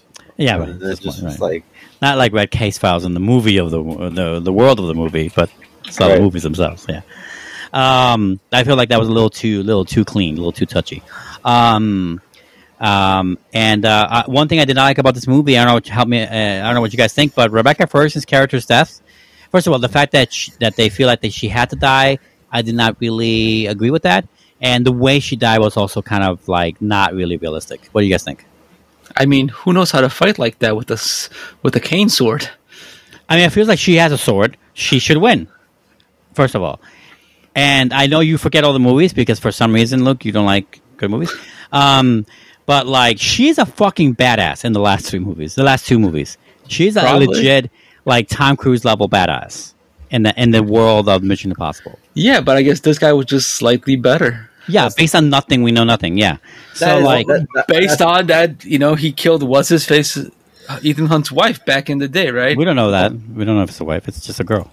I thought that was his wife or something. No, we don't know that. Well, I mean, we don't. I don't think he said that. I could have sworn that it was his wife. Also, like, why does it always have to be when we introduce a character from a past? It's always, it's the past you haven't seen. Yeah, what? And that's another problem I have with the movie. You have 7 movies. You have 6 movies to mine. Thank you. We have. You brought Kittredge back. Why not bring someone from the first movie? Right. I just like. Oh my god, that was annoying. It was so annoying. Don't get me wrong. I say Morales is badass in the movie. Yeah, but it's like, who is he? And I was like, wait, are they? Is that Mission Impossible 1? I've seen all the movies. Is that a remade scene? I was like, why did they just show what they've had? Like, I don't understand, right? And I was like, oh, this is a different scene. I go, why is this so much like Mission Impossible 1? Yeah. Like, and I was just like, wait, what? And then I'm like, okay, am I lost? Did I miss something in all the other movies? And it's like, I saw. No, this is not what made me. And I was like, oh. I saw this thing on Twitter where they were saying like they should have brought in Tandy Newton to be the thief in this movie to have a great callback to part 2. Who? Tandy Newton. Oh, I thought you liked this movie. Didn't you say part 2 is your favorite movie? Yeah, I don't know who you're talking about. The main actress in that movie. Oh, what's her name? The thief. The one who stole the Camaro rides in her. Jesus. Like, why not have her be the thief in this movie and not Haley Atwell? And that would have been cool. Now, obviously, maybe Tan didn't want to do it. That's also a possibility. But, like, I'm just saying, that would have been cool as hell. And, like, yeah, that would have been cool. A cool callback, bringing in these all characters from the 90s movies. Because they already have Kittredge. And, again, I don't understand why they wouldn't mind something from the actual movies as opposed to... I mean, Fast X did it better. They mined from the old movies. They did it better. Like, it just makes sense. Yeah. It makes sense. It pays off dividends for all the people. And all we get to see, Luke, is that he shot someone that Tom Cruise cared about. That doesn't mean that she was also a badass. Doesn't mean anything. I could have sworn they mentioned that it was his wife. Doesn't mean that it qualifies him to be able to kill Rebecca Ferguson's character. I'm saying that doesn't explain that. And that was kind of an unbelievable fight scene for me. Like, I didn't buy it. I didn't buy it either. Like, it was a little too neat and a little too rote. And I'm not saying that she is there for real. This could all be a fake out. That would be awesome if it turns out to be. But from what I understand is that I think they killed off Rebecca Ferguson's character, is my understanding. Because she's hopping right now. She's on everything right now. So, like, it's possible that she was only there for a little bit. Tell me why. It also took me a little bit to realize Haley Atwell. I was like, where's she from? Dude, she is. Yeah. She was a little camouflagey to me. Well, it was. It was a little camouflagey to me. I like the first couple scenes, I was like, where's she from? I go... I mean, she's hot, but I was like, but like, where's she from? And I was like, I've seen her in something. I just can't remember what. Yeah. And then I'm just thinking about one of the biggest movies of the right. And then I was like, oh, that's right, Captain America squeeze. I was like, yeah. She was in the final shot of Avengers Endgame. Right. And I was just like, that's right. I totally forgot. I go, well, she's supposed to spy. I go, she did a good job. She fooled me. Damn good spy. Right. Damn good S.H.I.E.L.D. agent. Yeah. Right. Exactly. Yeah. Exactly. What was your favorite action set pieces, guys? Do you have any favorites? I'll start with my least favorite. Is that scene where they're fighting in that small ass tight corridor? I think they wanted to have a fun how can Ethan Hunt fight these two people in this very narrow hallway? I think that probably didn't work out as well. I liked it. I liked it. Cool idea. I think I liked it, but I also what I liked most about it is that he was really trying to get out of it. Yeah. Like that was cool. That was my favorite part, that he was trying until he had to finally beat the shit out of them to point killing them or whatever, right? Yeah, or up to one of them. Yeah, and it's like he just tried to escape. Like, I gotta get to this thing. That was cool. And then the fight was okay. My personal favorite. I mean, the train is pretty awesome. I think to certain parts, but I think, and I love the airport thing. The airport thing isn't an action sequence per se. It's really just Tom Cruise running. That's all. I love the back and forth of it. Like, I love the very Now You See Me. I felt very Now You See Me also. Yeah, I guess so. Yes, I could see that. I don't remember much of it. Played card tricks. When's the last time he played his sleight of hand? In the first one. That's the first movie, right? The first movie, yeah, when he's like the disc. With the disc, right? Yeah. Oh, you mean floppy disc? Yeah. That was a cool callback because he could do that. Because we know he can do that. Yeah, the compact disc. It wasn't a flop. Yeah, it was a disc. That was a cool scene. I think my favorite might be the Fiat. I love that a lot. High tech Fiat. The high tech Fiat, the 500 horsepower Fiat. Yeah. Well, and then again, the scene I hated, the part I hated about that, it was the impotence part where he's like, it's okay, it's small, but you can't handle it, this little thing, and she's making fun of him. No, I understand. Yeah. That was okay, guys, you guys are having too much, let's figure this shit out. Yeah. I mean, I thought that was okay, but I don't know. I didn't love the joke or anything, but I thought it was okay. I don't know. I just thought the whole woman driver being horrible was kind of ooh, cliche. Oh, I don't think so. I think she was extremely nervous about it too. They played that off. It was I think they played it off really well. Yeah. Yeah, hey, I don't drive professional. I don't do this for a living. She's I'm not a stunt driver. Right, exactly. I'm not anything. See, I love that because it has the mechanics in it. Barely drive. The mechanics in it is that, I think the horsepower in that thing is huge. I don't think I could drive it. That thing was going crazy. Remember, she was trying to run away from the truck, and she kept going in circles. You couldn't control it. Yeah, that was great, and I loved how they kept switching places, and they were tied. They were handcuffed opposite. Yeah, on the wrist. That was added so much fun, action elements to the scene that I really liked it. I thought it was great. Personally, that was my favorite scene. My favorite well thought out and kind of choreographed thing going on there. I really liked it a lot. Followed by the train sequence and the airport sequence are probably the top three in my opinion, which is great because they kind of nail the beginning, the end, and the middle of the movie for me. So I think the movie's an overall success. I just wish it was better than some of these problems it had along the way. Yeah, but then again, I like little small scenes when they're explaining, even a scene when they're walking away, we're going analog, and you literally see a fucking hangar full of people writing down everything, just typing it. We gotta get this old school, very old school. You're holy shit! How many interns they just hired? Yeah. People, you have to ask them, what's your words per minute? Now you have to know that shit. What's your transcribing powers, right? Right. Yeah, I mean, I really love that. Like I said, and the Uncharted sequence, I thought that was fun with the piano and the last saving of it, of course, barely making from car to car. That was cool. I thought that was, again, it was also kind of a physical comedy bit with that kitchen train car scene and so many other scenes like that. So that was interesting. Isai Morales, I don't like personally his history with Ethan Hunt. I don't like that at all. But him being a diehard for the AI, for the entity, what do you guys believe in that? Do you guys buy that as a villain? Because you can't have a villain be the AI. You have to have a person that's badass. That's why they have the Isai Morales. But did you buy his motivation? I mean, what little we know. I like that he's he's all in. He has to be all in, like a zealot, or else it doesn't work. Convert. Very much so. Mm-hmm. Yes. Yeah. I just So want to know I like that aspect of it for sure. what's he been doing all these years. Well, yeah, apparently he's always a ghost. And then we know very little about him. It sucks that we don't know much about him. Again, if he was mine from the actual movies, we would know more. But I don't know. Maybe we'll know more in the next one. I can't say. Maybe it's a fault of the movie. I would have loved it a lot better if we got that submarine flashback, like very soon after Paris tells Ethan Hunt about the submarine, right? Can you imagine? That would have been way much better, right? If we get that history then. I think that would have really nailed a good part, the end of part one, and set up for part two. I my opinion again, but like, I just I feel like that beginning was really misplaced. Anything else in the movie, guys? You want to talk about? I actually like the scene where she explains why he or kind of like his persona, like who he is. Mm-hmm. Like, hey, if you're with us, I'm on your side at all times. Like, you're never not going to be. Like I would always choose my life over yours. Oh, right. Or your life over mine. Sorry, I meant to say that. Yeah. No, he's like, well, why? He's like, well, like, yeah, that's. He doesn't say we're family, but he's basically saying we're family. But he's like, if you're willing to join us here and you're willing to do all of this work with us, then you're everything to me. Like, you're everything to. Yeah, so integral to us. Like, how could I not do the least I could do is put everything on my end, right? Yeah. So that's really cool. Really cool because that's very much a progression of everything he's done in the movies. So. Yeah. Also, a lot of a little divergent, but a lot of train action sequences this year in blockbusters. We have this one, Indiana Jones. Yeah. I think was there one in fact? I was missing red light, green light in this movie. I was missing.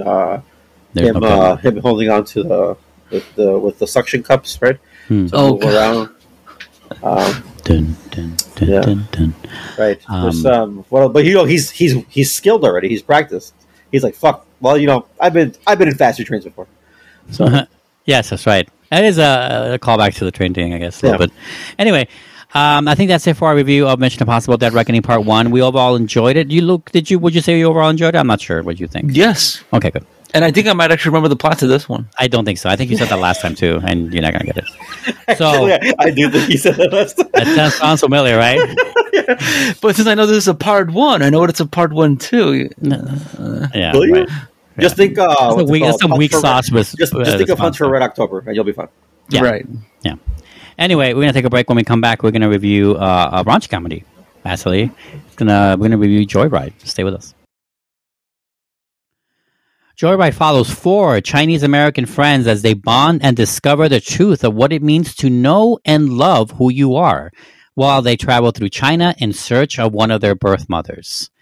This is Joyride, as I said, directed by Adele Lin, and written by Adele Lin as well as Teresa Sao and Cherry. Oh my God, this name, Cherry Chibaprat Dumrang. Yep, nailed it. Sorry. Totally nailed it. That name really took me for I did not. I was like, is he going to pronounce that name? I'm going to always try at least a little. I mean, Cherry C. CC. CC. Let's call her CC. Oh, that old CC. This movie stars a bunch of people. Of course, it stars Debbie Fan. Wait, the names on these are way off. Hold on. I want to get the girls first, but the names on here are not in order. Ashley Park. Who was the other one? Sherry Cola. Yeah, you're right. Sherry Cola. The fuck am I lying to you here? No, it's the name Park, is the name is funny. Yeah, who plays? Yeah. Come on, who plays? She's not even on here, dude. I can't even see her. Where is she? Why is this cast so? Why don't they put the top 4 at the top fucking 4? I don't understand. Ashley Park, Sherry Cola, Stephanie Sue, and Sabrina Wu. Stephanie Sue, yeah. Yes. Thank you, but it's not in a good order though. So you got to go on Wikipedia. Yeah, that's what I'm saying. That sucks though. This movie also has Kenneth Liu, Annie Mumulo, David Denman, maybe. There's a kid versions of people too in this movie. Okay. This is I almost called it an action movie. It's not an action movie. It does, parts of it does feel like that though. This is a comedy, a raunch comedy, road trip, friendship movie.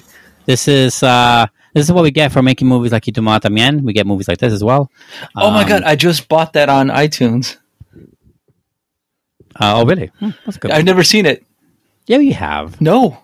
I've shown it to everyone back No, you showed me the very ending of the movie. That's And not I've just remember the ending. No, I've the guy who managed said, to forget it. I managed to forget the ending, so I was like, I can finally watch this movie now. They speak Spanish the whole time. the whole time. Oh man, is there subtitles? Obviously. Hieroglyphs. It is Shadalasta. Okay. Anyway, we're skewing away from it. So I think on this one, we're going to start with Ralf. Ralf, what did you think of Joy Luck? I almost said Joy Luck Club. Oh my god! Because I was going to start this movie review by saying like, no, I was going to start off by saying like, this is the spiritual sequel to Joy Luck Club. It's Joyride, but no. No, I don't think it is. What did you think of Joyride? It is one of those movies that sadly the trailer ruins a lot of good stuff. So for me, some of the stuff just doesn't land. Some of the stuff is really great. There's one of my favorite scenes is the part that's not ruined at all in the movie. Overall, like I think it also has a problem with it balances what it wants to do. It wants to be funny at all times, but then it's like, oh, we're gonna have a really heart to heart right now, and I'm like, oh, okay. And then it just like goes from one to the other, and like without like in between or anything. Very, very few in betweens. But overall, some of the stuff was funny. I had fun watching it. There was some funny moments. I took my wife to see it. She was interested to see this movie. There's nothing. I don't think there's anything crazy like unique about this movie. Sadly, but besides that, it's some good references, some funny moments. But again, it's one of those movies where just for me, it just felt a little short because it was a trailer ruining movies, which is why I hate watching trailers. Okay. Luke, what'd you think? I thought it was a funny road trip type of movie. Very lewd, very crude. It had its moments. I do agree with Ralph where some of the best scenes were spoiled in the trailer, but some of them added on to it. You saw like a snippet of it, and then it took it a little step further. Yeah. Okay. I agree with that more, I would say. Yeah. So, it was a fun movie about, discovering yourself and things like that, and friendship and all that corny stuff. Now, do you guys find that to be like in the way of a raunchy comedy? Like, does that stuff feel like it's in the way of itself? Like when it tries to be, not when it tries to be, when it's wanting to be, kind of still a story, motivations, character, empathy, and it has like a heart to it of some kind. Like, do you guys find that to be like incongruent or something? Like that doesn't fit well with a raunch comedy kind of movie? I felt like it kind of if you didn't have it, all you would have is essentially dick and fart jokes, right? Well, in this case, not in this sense, and fart jokes, but yeah. So you needed something else, and I guess they went with that whole, discovering yourself type of thing. Because in a way, all four of them, in a way, discovered themselves in different aspects, acceptance of who they are. Partly, yeah. I only ask because, I think it's, I think there is like a weird contrast when I'm watching these kind of movies. I'm talking about from anything, from Bridesmaids to all the stuff from the 80s. Although some of that stuff really didn't outgrow itself and had very little heart to it. But I think this one is almost equal, almost like a balance between them. I feel like this, especially in the second half of the movie. I did like Joyride. I did laugh a lot, a few times in the movie, and watching it in theaters. But I wish I had a bigger crowd. But I did not, unfortunately.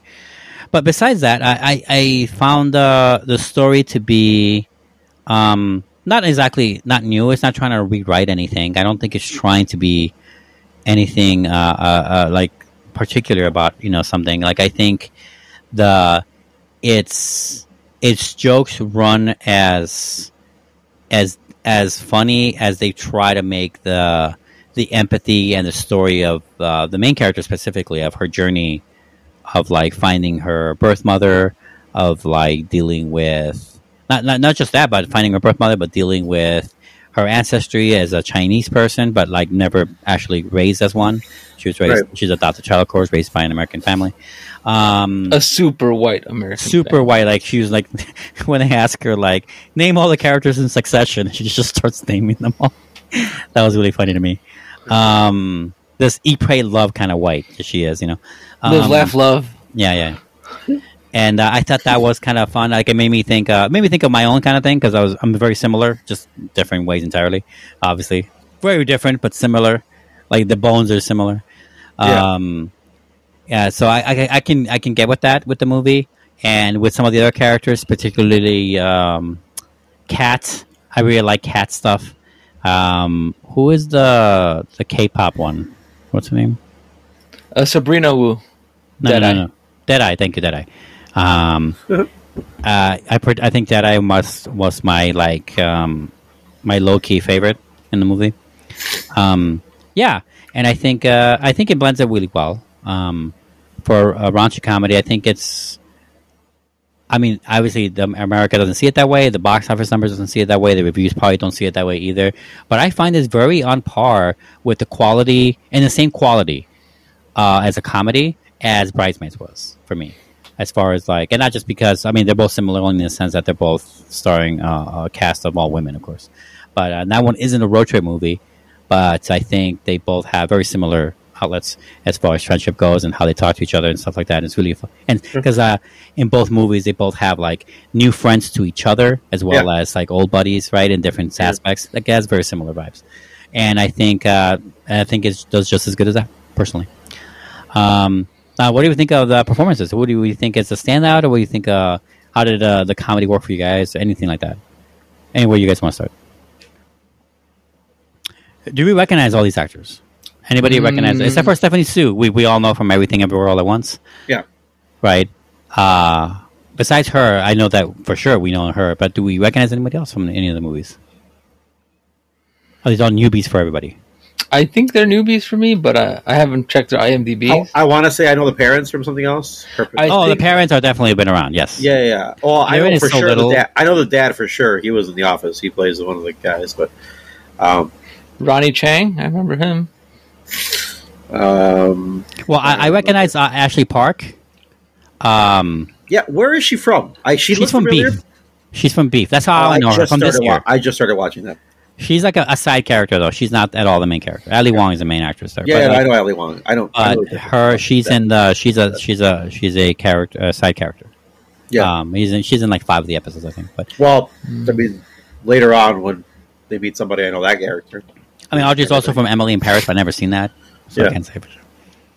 I know the boss, though. I know nothing about her. I don't know anything about Sherry Cola either. But I liked her. I liked her character. She's like, I'm trying to think of a good. She's in so many things. Actually, she's in Turning Red, which I guess I would have recognized, but I don't remember. The voice is different than seeing her. Actually, there is the trailer for when I saw Past Lives. There's a movie coming out with what's her face? Just had the Sherry Cola called Shortcomings that it looked really interesting. So that's something I'm going to keep on the radar. Okay. But I'm going through all their discography. I mean, filmography. I don't see anything. Yeah. I mean, a lot of them are new to us, so it's fine. It works well. Works well. I mean, that's every movie. Now, Luke, since you and I both saw No Hard Feelings, what do you guys think of the battle of the raunchy comedies? Like, which you feel is better for you? Which you like? I don't know. Like, you know. You do. I feel, in terms of raunchiness, Joyride definitely had way more raunchiness. That follow-up scene is fantastic. We'll talk more about that later. But I mean, the sheer amount of like sexual Well, shit that they say there's a legit awesome like threesome in this movie. There's a lot of sex scenes. That's my favorite scene. things. That's my favorite scene. That's like my favorite part. That's also my favorite part of the movie too. Yes. So yeah, There's a pussy reveal in the movie that's pretty fun. Yeah. So yeah, definitely this movie way more raunchier. I think that makes No Hard Feelings tame in comparison. But I feel like the core motivation, the core plot of No Hard Feelings, I think is harder. It goes harder because it's just one person as opposed to like four people's motivations and they travel around the world. This is like No Hard Feelings takes place in one small town, a beach town. So I guess there's huge differences. And I overall agree. I think that the plot and the script is tighter on No Hard Feelings. Again, probably because of the way it works out, right? The plot and the way it's written. But like, I think it's tighter, and I think this one's Joyride's a lot more looser, and for both good and bad ways. Like, I think that's what leads to some of the stilted comedy. There's some stilted comedy in this movie where the actors look like they're forcing the joke in as opposed to having come out naturally. You know, and I'm talking about some of the sex jokes, especially in the beginning of the movie. I'm talking about like a condom full of cocaine coming out naturally. No. That's pretty much the same unnatural thing everywhere you go. Okay. But I think that scene in general, like that joke was kind of forced in there, in my opinion. Like the way that works, like they're getting into it. The setup is that they're all in this train, trying to find this girl's mother, right? Yeah, birth mom, and they're going through all these train cars, and they're letting the whitest of them kind of pick. I don't know why, but she kind of like starts picking and like go and judging all these other cars and the people inside them, who are all native Chinese people. And she picks the one car with the American white girl tourist in it. Yeah, who's not a tourist, I guess maybe, but like goes in there, and that's what leads to the whole drug scene, which is funny. I mean, that in itself is funny, but like I like the setup felt a little pushed in, a little too much, in my opinion. Like I don't think that would really fly the way it would, the way it did. Anyway, just like one of those examples, for example. I do think we kind of should we get to we should get to spoilers, right? With a comedy like this, it's the jokes that make the movie. Yeah, okay. So we're going to get to spoilers early on here, with Joyride starting right now. Okay, so what do you want to get into, Luke, first? Because it seems like you have something in mind. No, I really don't. Well, pick something. I don't know. Let's call a setup. Or a tea. Ooh, tea. I like tea. Can you pick something?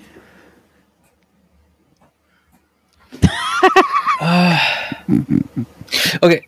What did you think about the quote unquote twist where ends up that she is not actually Chinese? I loved it. Me too. Interesting, right? And if you look into the actor's background, she is Korean. Yeah. Which is funny, of course. What I love about it is that the moment everybody else found out she wasn't Chinese, she was Korean, they were like, "Oh man, you're no longer cute. You're Take just off that dress. Korean." Yeah. Take off that outfit. And it was like like we're all like only like our own people in a weird way, right? And it's almost the same, right? It was kind of funny though. That was a good little reveal. It went from her pretty round face to her. Now that's why she has a round face. That makes sense. Right. Yeah. Things of that nature. Now, I mean, I think there's a meta joke to it in the sense, like, for the longest time, and still to this day, I'm sure in some productions, is that, but obviously less so now, but overall, it's common for one Asian actor to be in a role where they're portraying a different nationality than they are. Yes. Right. Very common. And to us round eyes, we don't see a difference. Well, I was going to say, like, I didn't see the difference. I looked it up after, right, to see if this actress was actually, and it was kind of funny that she's actually Korean, the actress. So, like, I found that funny because it drives, it's part of the plot of the movie. Yeah. Her nationality, in reality, is the part of the plot of the movie. Yeah. Which I figure that only people from China and or Korea would notice the difference. Right, they could tell the difference, and I kind of wonder how many people in the audiences saw that coming a mile away from the opening of the movie, right? And that's funny to me as a meta joke. And I figure you could. I mean, you could do the same for other nationalities as well. You can do it with the South Americans, for example. And honestly, I would fail at some of those differences personally. I would 100%. Not all of them. Some of them I could tell very well, clearly, but not everyone. No, yeah, I would have failed 100%. Especially those like the difference between Argentinian and Chilean. I have no idea. Sure, but Argentinian and Guatemalan probably. Yeah, I don't know. I'd have a hard time with like Belize and Dominican Republic. Yeah. That's some of that stuff is not easy. Luke's looking at us like, yeah, sure. If you say so. Yeah, and you Eastern Bloc whites, you can tell the difference between right. you guys, right? I can't tell anybody different. I can't. They're all the same. They're all the same. Yeah. Yeah. Yeah, that's good selling. I thought that was great. That was a really good reveal. It's probably my favorite reveal. Not my favorite scene, but my favorite reveal of the whole thing. That was kind of fun. Because I was like the whole time I'm like I find this whole plot kind of dumb to like, you know what? Like the whole time. It was a good way it ended, but the whole driving force to get her birth mother for this meeting, for this job that she eventually lost anyway, was dumb as a dumb premise. Like, how do you convince a stranger to just go? Like, I don't see. No, I agree 100%. It just felt it felt forced. Like if they found her fast and the movie was trying to convince her to do it, that's a different story. But that's not what the movie was about. Yeah. I agree. It felt forced, but I do think the payout for finding her eventually at the end, and the husband or the that was a good payout scene. Actually, what's his name? Daniel Day Kim. Yeah, who's been in everything, right? And Lost. But he's just unknown actor. I've been seeing him in Angel too. He was an Angel. See what I mean? Everything. Anyways, so I think that paid out scene. I think that scene worked really well. And getting that video to see the mom and to see all these things, and her speaking English to her. That was a good video. That was a really good video. moment. And that movie, that part played out, and you're like, oh wow, it's almost as if like it paid out enough for the movie for that, but at the same time, it was just like okay, and it paid out for the end, of course, of like kind of we're all growing, we fucked up. Yeah, we're all doing this life lessons and stuff like that. Yeah, which is cool, right? That paid out and it worked well for me. At least it did for me. I don't know about you guys if it felt too forced or too much. No, that wasn't forced for me. I mean, it almost made me want to cry. That was a good scene. Yeah, me too. I agree, 100%. And but there was other parts where just like, I was just like, it did feel like, just like we didn't try hard enough, or we didn't just like that's good enough. It felt like that's good enough, and you're just like, okay. But yeah, the reveal that I liked, that the one joke that landed really well from the trailer was that K-pop scene because of the reveal. You know what the tattoo reveal? Yeah, the tattoo reveal, because that's hilarious. And then like the aftermath of just like that was not a little tattoo. No, it wasn't. It was not a little. That must have hurt. Yeah. That must have hurt so much. Yeah, and it just so she's like it went through. Like it was just so funny. Like everything about that was really good. That was that had a 2-step reveal when you see part of the inside of it. Yeah. It's so funny. I'm like, bro. And just like the aftermath too, like everyone's like looking at her, everyone wants to have stuff, talk to her. And not only that, but it's filmed and the whole world knows. Like, the whole world. Yeah, she's an actress and all that. Right, because she's known. So that was funny. That was really funny. Overall, but my favorite scene, I think, is me and you talked about Oscar, which was when they have when she has a threesome. Yeah. That's my favorite. She dominates those guys. Right, exactly. Yeah, and it's that reversal role thing, of like every guy gets to do these crazy things or whatever. And you've seen that happen so many times before, but seeing her version of it and like getting these guys concussed at the end, like they, like all the these coach girls, coming down, like you guys fucked up my best players. Yeah, these three girls did so much damage to all these fucking but these three girls did so much damage to these guys. It's so funny, these basketball players. And that was a really cool ending. They're like all very prim and proper at the end. Like good use of a Theragun. Yeah, right. Because they're all fucking happy. They all came all everywhere. Yeah, really good use of a Theragun. Yeah. Is that how you use it, Ralf? Come on, tell me the truth. I know you have. Now we know why he owns one. Well, battery's dead. But yeah. That really worked for me a lot. I think there's a good reason. Maybe there's a good reason. I don't want to say for sure because Hollywood does repeat itself a lot, and what works, and what doesn't. But like, I think when it comes to raunch comedies like this, is that they all kind of like, I feel like no matter how good the jokes land, I think it's all about the jokes landing and the rhythm and the charisma of the characters between each other. That's like really what they have to nail. And whatever that turns out to be is the only unique aspect of these kind of movies, because it's all very formulaic. Like I saw the third act, them fighting about it. There's always a reveal of some kind that we don't expect. Oh, not that we don't expect, a change in the outcome of what the original plan was. Oh, that always happens, And I feel like there's got to be something where this formula has got to change, because it's been the same for 40 years. And I feel like I don't know what that will be, but this movie is not one of them, because it's very formulaic. Yeah. Again, there's a problem in making these. I picked this movie review because I want to see this movie and I want to pick something new, and that's really all I went with. Like I didn't go too deep into whatever. I just wanted to have a fun movie to review. But it's hard to really give it a lot of, like, it doesn't have a lot of staying power, because like it's so easy to see. Easy to see where it's going to go. Even though like some of those images for sure are going to be in there for a long time, because that's engraved like a tattoo. Same. I will never unsee that. What do you think of the outcomes of all the characters? Now we talked about one of them already, kind of. It's a nice little Hollywood, I think. Very much so. Yeah, I didn't love Cats particularly. I kind of would have seen it more of a mature aspect if they talked it out and they separated ways, kind of thing, than the actor boyfriend deciding to be all into it, Yeah, that's the Hollywood, I think, part, right? Yeah, I didn't really buy that so much. It's for the the sequel. They're probably gonna make the potential sequel. Yes. Yeah. I mean, would you see these characters get together again? I mean, at the end of the movie, they kind of get together for this thing they do every year, right? Where they get together to go to. They went to Paris at the end of the movie, right? Yeah. Would you guys see a comedy another one like this? Like if they could do another year where they go to somewhere else? Possibly.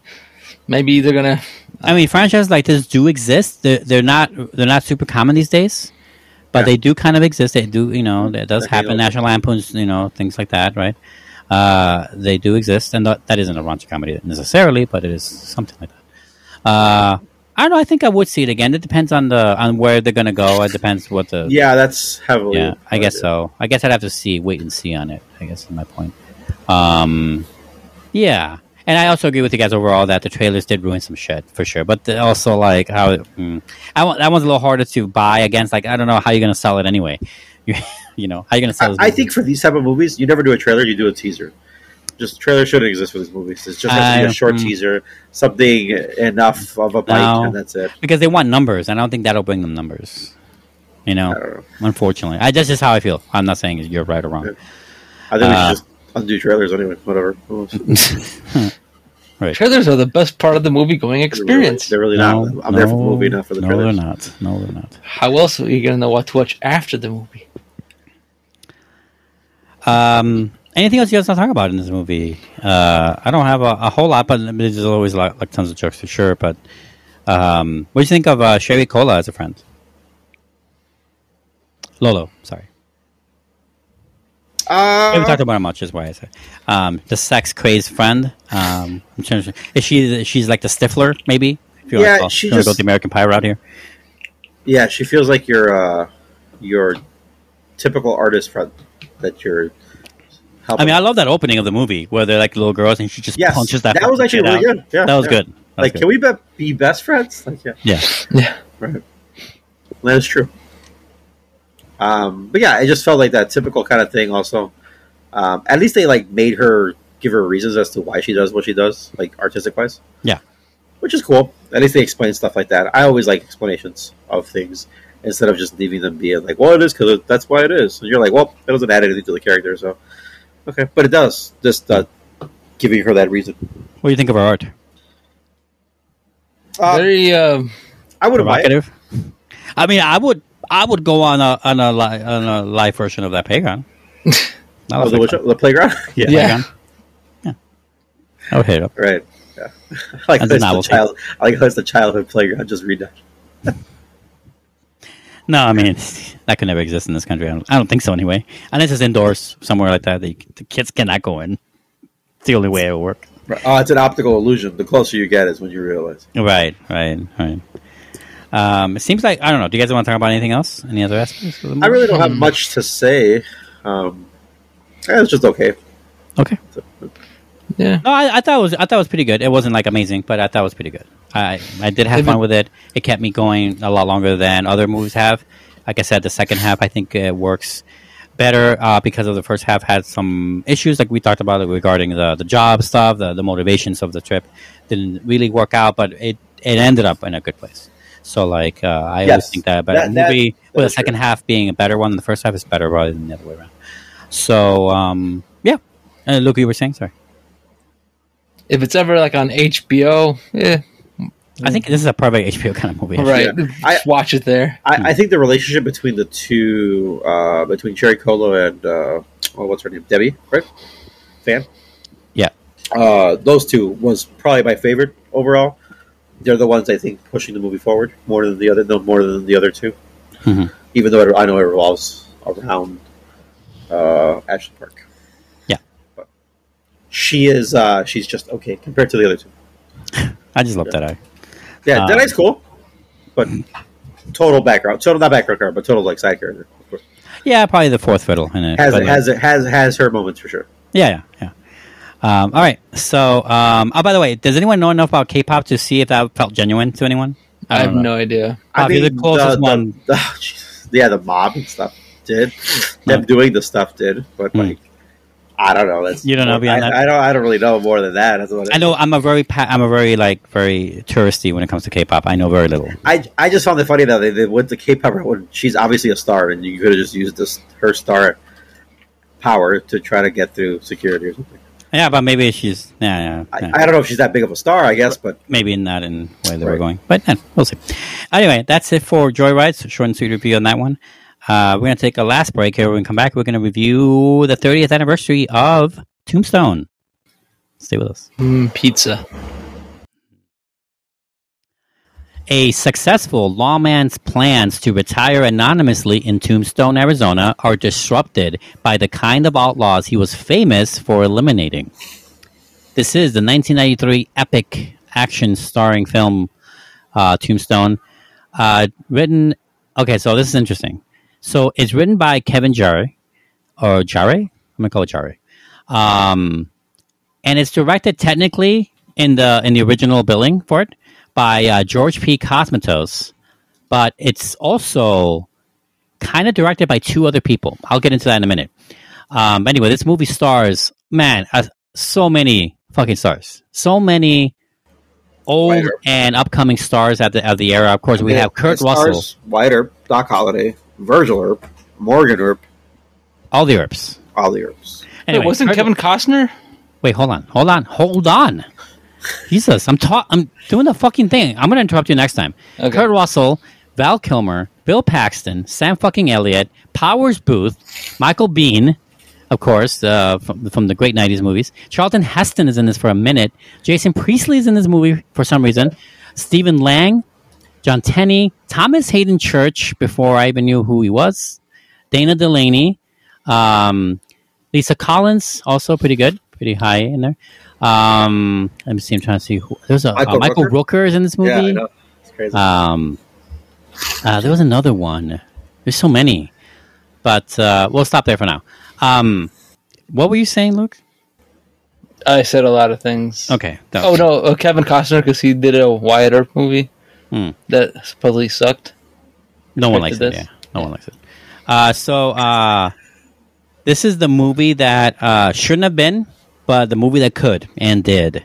Man, this rewatch still felt good. So yeah, it seems to me like Ralf and I have always known about this movie. We've seen it. I think I saw it in the 90s. This is a dad movie. This is our dad. Our dad likes this type of movie. Yeah, he even joined us for our rewatch. He did. And you know it's his type of movie when he joins us to sit down. Doesn't even say shit. Yeah. Watched it. That's not bad. That's exactly that's what it's like. This movie could be adequately said that it was probably made because of the success of Unforgiven, which came out only a couple years before. So it makes it like when Hollywood has a hit like that, especially if it's a genre specific hit, a lot of movies tend to be greenlit that weren't going to be greenlit before. You know what I'm saying? And Tombstone was more than likely one of those. Can that be traced for sure? No, but it's a good chance that's how this movie came to be. I have a couple of things about this movie. For one, is that It's 30 years old. It's a great pick for a Twin Films marathon, because a year after, can someone double check for me on that while I talk about it? I think a year or so after, Wyatt Earp, another biopic of the same character. 6 months. 6 months after? I think so. Yeah, because I looked it up. So that does qualify for Twin Films for sure. Anyway, Wyatt Earp came out with Kevin Costner, which is like a 3-hour epic movie, kind of like his Dances with Wolves kind of thing. A huge, long movie, epic about Wyatt Earp, and he plays the main character, and is much more focused on Wyatt Earp. This one is still, Tombstone is very much focused on Wyatt Earp. He is the main character for sure, but there are other characters that gives off from some screen time too as well. But apparently Kevin Costner is that was his darling, so to speak. And he in the original making of this movie, Kevin Jarre was commissioned to write the Wyatt Earp script.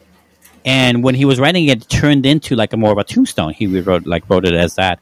And Kevin Costner did not like that. Apparently he wanted him to focus a lot more of Wyatt Earp and of different times, especially extending his the OK Corral fight, which is a true historical point, by the way. It's a real thing that happened. Because Wyatt Earp is a real character, real person, and wanted those focuses to be different. And Kevin Jarre was like, nah, or whatever happened to be this way. That Tombstone got made instead. And in the making for the movie, I remember that Kevin Costner did a lot, because he was very powerful back then. He's still powerful now, but not as much as he was back in the 90s. And from what I heard or what I read about, is that he tried a lot in his power to get this movie to not be released. Really? Yeah, like with studio interference and a lot of other things. And obviously did not plan out, thankfully. But he tried a lot of things to get it like delayed as much as possible, especially because he wanted to be first. Kind of like the moon landing. He wanted his Wyatt Earp movie to be first. Interesting. Obviously, that failed because Tombstone was made pretty fast. Was made a lot faster than his movie. Wasn't obviously as long and all that. And Tombstone had about a year head start or something like that when they were making it. So there's that also. Besides that, I hear that one of the fun comebacks from this production is that Tombstone had purposely, like in advance, had outbought or bought all of the what do you call it? Wagons? No, but close. All of the wardrobe from all of the production houses that made wardrobe from this time period. They bought it all in advance, so Wyatt Earp would have to get their clothes somewhere else. Funny as hell. See, I always thought they just made those movies, like clothes for movies per movie. Yeah. No, yes, sometimes for like the main actor and stuff, but not for everybody else. There's no time. There's no way. The production value would go so fucking much higher. Yeah, exactly what he's saying. So, especially for a Western, like, do you have so many movies to come back out of, that they've made stuff for, especially Clint Eastwood alone. Clint Eastwood was alone. So what they had to do, what Wyatt Earp production had to do, is that they had to go to Europe to buy all the costumes for their movie, which is funny.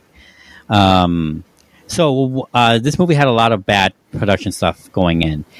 For one, Kevin Jarre, the writer of the movie, was supposed to be the director. He was the original director of this movie. And it's funny because IMDb has his name as a co-director, but for the longest time it wasn't. It was Cosmatos' name. And the movie, it only says it's Cosmatos' name. It doesn't say Kevin Jarre. Yeah. But he was supposed to be the director, but I guess that was his first time out as a director. Like he would use jumping from writer to writing and directing. And I guess it was too much for him, is my understanding of the production. And had to bow out, or had to be kind of told to step back because he was either too many mistakes or he wasn't dealing with the pressure of it all, maybe. Who knows for sure? But he wasn't cutting it. And they brought in Cosmatos to direct it. Now, if you notice Cosmatos' movies, he did a Rambo sequel and something else. And what is known about this guy is that he is a ghost director. You guys know what a ghost writer is, right? Yes. In this case, it doesn't mean quite the same. He's a ghost director because they brought him in, and I don't know why they did this. They brought him in to fake direct this movie because the real director of this movie is actually Kurt Russell. He was there every day making all the choices and the shot scenes and picking all the layouts, for my understanding. And that Cosmatos was brought in to be the figurehead, to be the name director of it. And I don't know why, because this is something that's uncommon nowadays, where like that wouldn't happen anymore.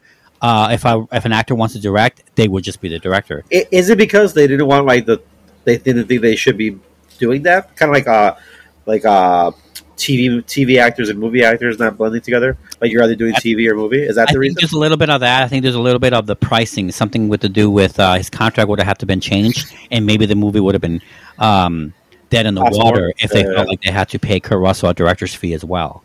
That could be a thing too. Because back then those contracts were much more meticulous. Don't get me wrong, they're meticulous now too, but not as much as it was back then, especially with a brand name like Kurt Russell, right? Yeah, because he was huge by then, and I think that's part of why, even though it was part of why he still wanted the movie to be made and done because he liked the movie. It was a passion project for Kurt Russell that he was apted to direct it, but not give his name for it. This truth came out in an interview in the 2000s, by the way, that Kurt Russell made about Tombstone. Oh, really? So it wasn't known for a long time. Yeah. Oh. It wasn't public knowledge anyway. Sure, I know, I understand. That's what I mean. So that's interesting right there. And Cosmatos, apparently, like I said, he did one of the Rambo sequels, I think the second one, and it is also known from that production by now, definitely before Tombstone, that it was Stallone that directed that movie, not Cosmatos, even though, again, he was the name of the director. You know, like his name is on the thing. So it's funny that this guy is kind of a ghost director. He is the father of Panos Cosmatos, who directed Mandy. So it's just a little connection there, little Hollywood connection there for you all. And he also did the Black Rainbow movie, which very good movie, very different style. Of course, his son actually directed his movies and is much more fucked up. But like, yeah, I just thought that was interesting. Yeah, so now, Tombstone. Luke, normally I would start with you because you had never seen this movie until today, but I haven't actually started one of these reviews yet. So I'm going to start off on this one and say that Tombstone, it is a beloved childhood movie of mine. I don't know if I saw it in 93 necessarily, but I definitely saw it in the mid-90s and never really stopped watching it. It is arguably the movie that got me into Westerns in general, that movie that would let me get into Westerns, that would make me like movies like Unforgiven and Pale Rider and anything from the future from there on. The Searchers? No. The Searchers, yes, The Searchers. I don't know if you're making a joke there, but I just know it's old. Yeah, this from the 50s, I think. I think so. It's on that 100 top AFI movie list. So it might be. It is a good movie. Yeah, it's a very good movie. Especially for its time. Anyway, and I love the action of this movie. I always think back on this movie as being action heavy, and it isn't action heavy. Like it isn't like every scene is an action scene.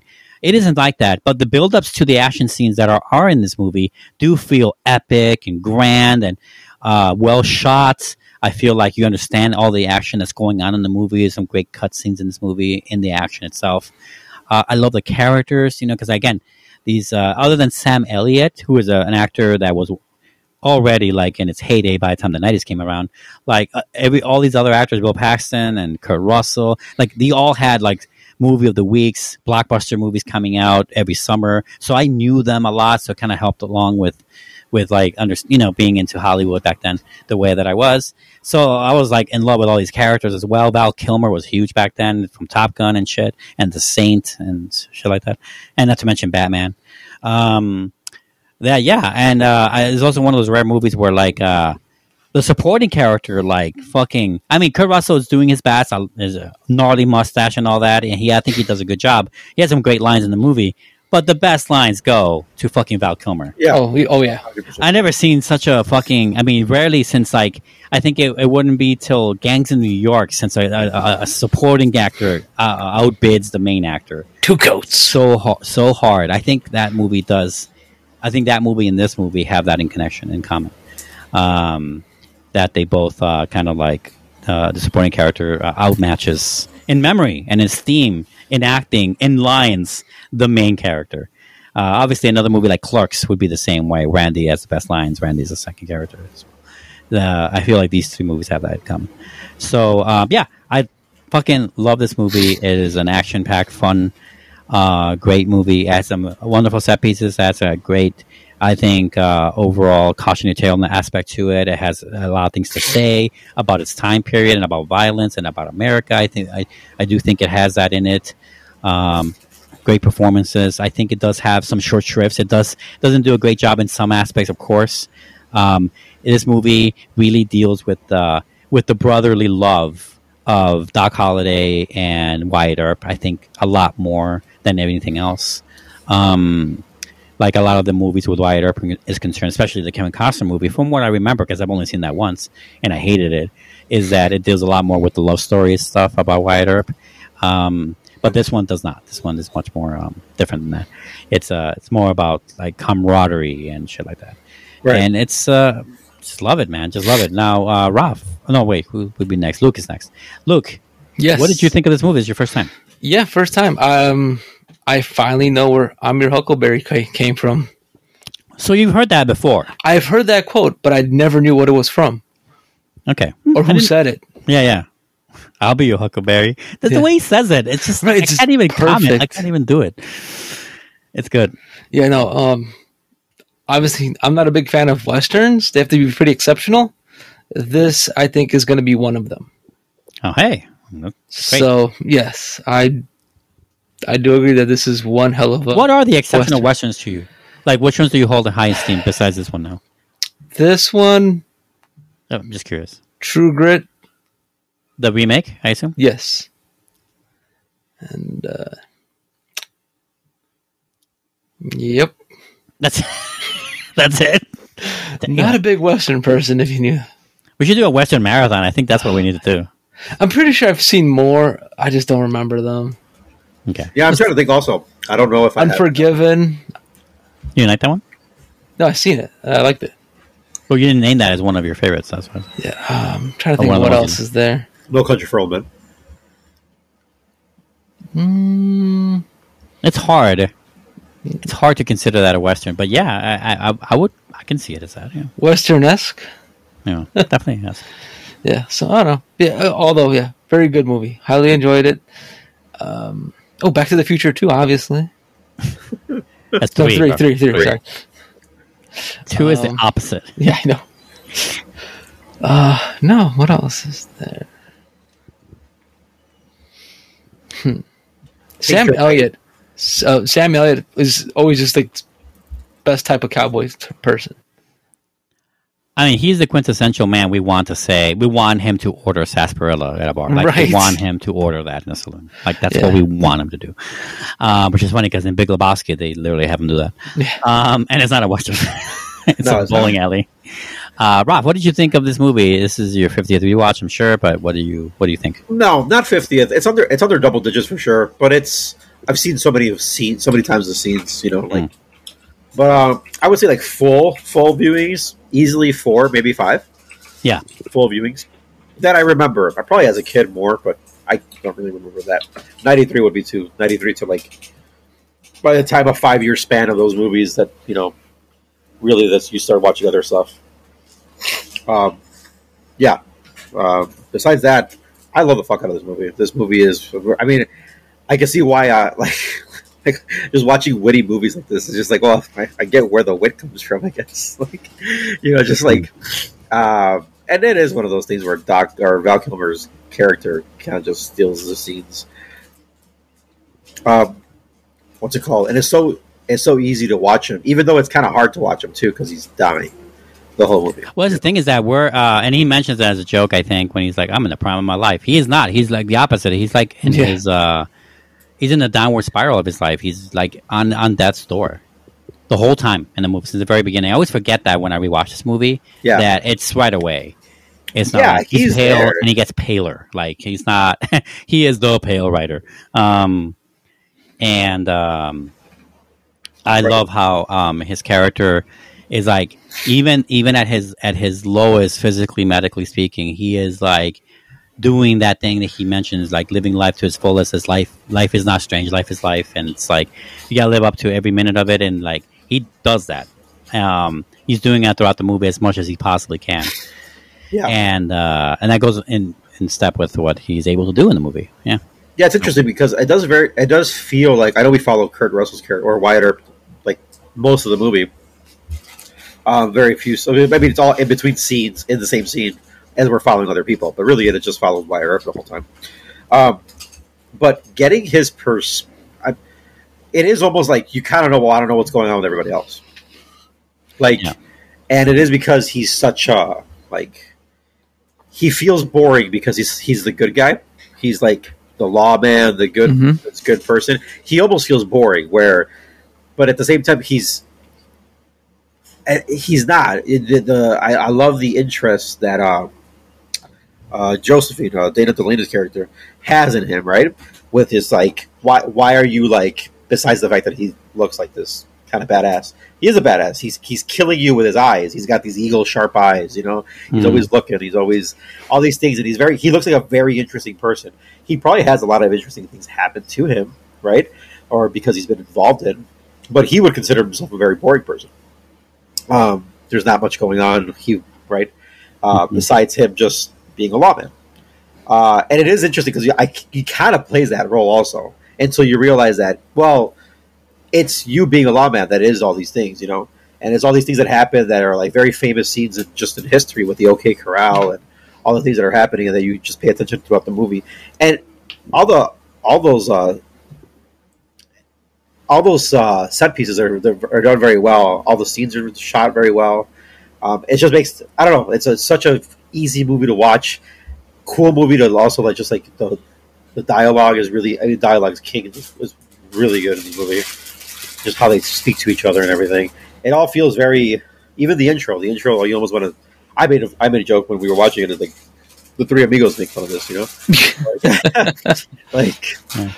And stuff like that. It's just, there's so much good stuff going on in this movie but yeah, it is interesting to see that even though Kurt Russell's the main character, you want to know what's going on with everybody else.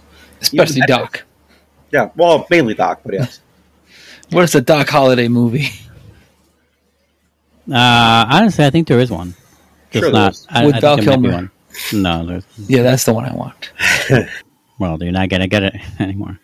I think I want to talk about let's get into Wyatt Earp a bit because I do think that his character obviously it drives the movie, and I think it drives it pretty well. I do think that most, if not, because this movie's not perfect.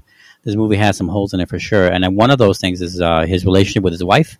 I feel like a lot of that has been was waylaid along the way. Like they pay very little attention to it, and at some point, like they do shortcuts in the screenwriting to get to the ending that they want, which is a Hollywood ending. When he ends up with Dana Delaney, that he's like, dude, I have nothing. I have just me. I will love you for every day, but I don't have any like prospects. And she ends up saying like, well, my family's rich, so Right. you don't have to worry about that. That's that is some shortcut ass fucking way to right. walk away to have a happy ending. And not to mention they had to kill off the wife in the after post credit thing. Well, they were kind of doing that already. And she was like chugging the laudanum. Jug. She was chugging that laudanum. You don't chug laudanum. You take it by the drops, bro. Yeah. What is laudanum? Yes. It's what he said. It's like sarsaparilla. What's sarsaparilla? So it's alcohol? No, it's a drug. No, it's a drug.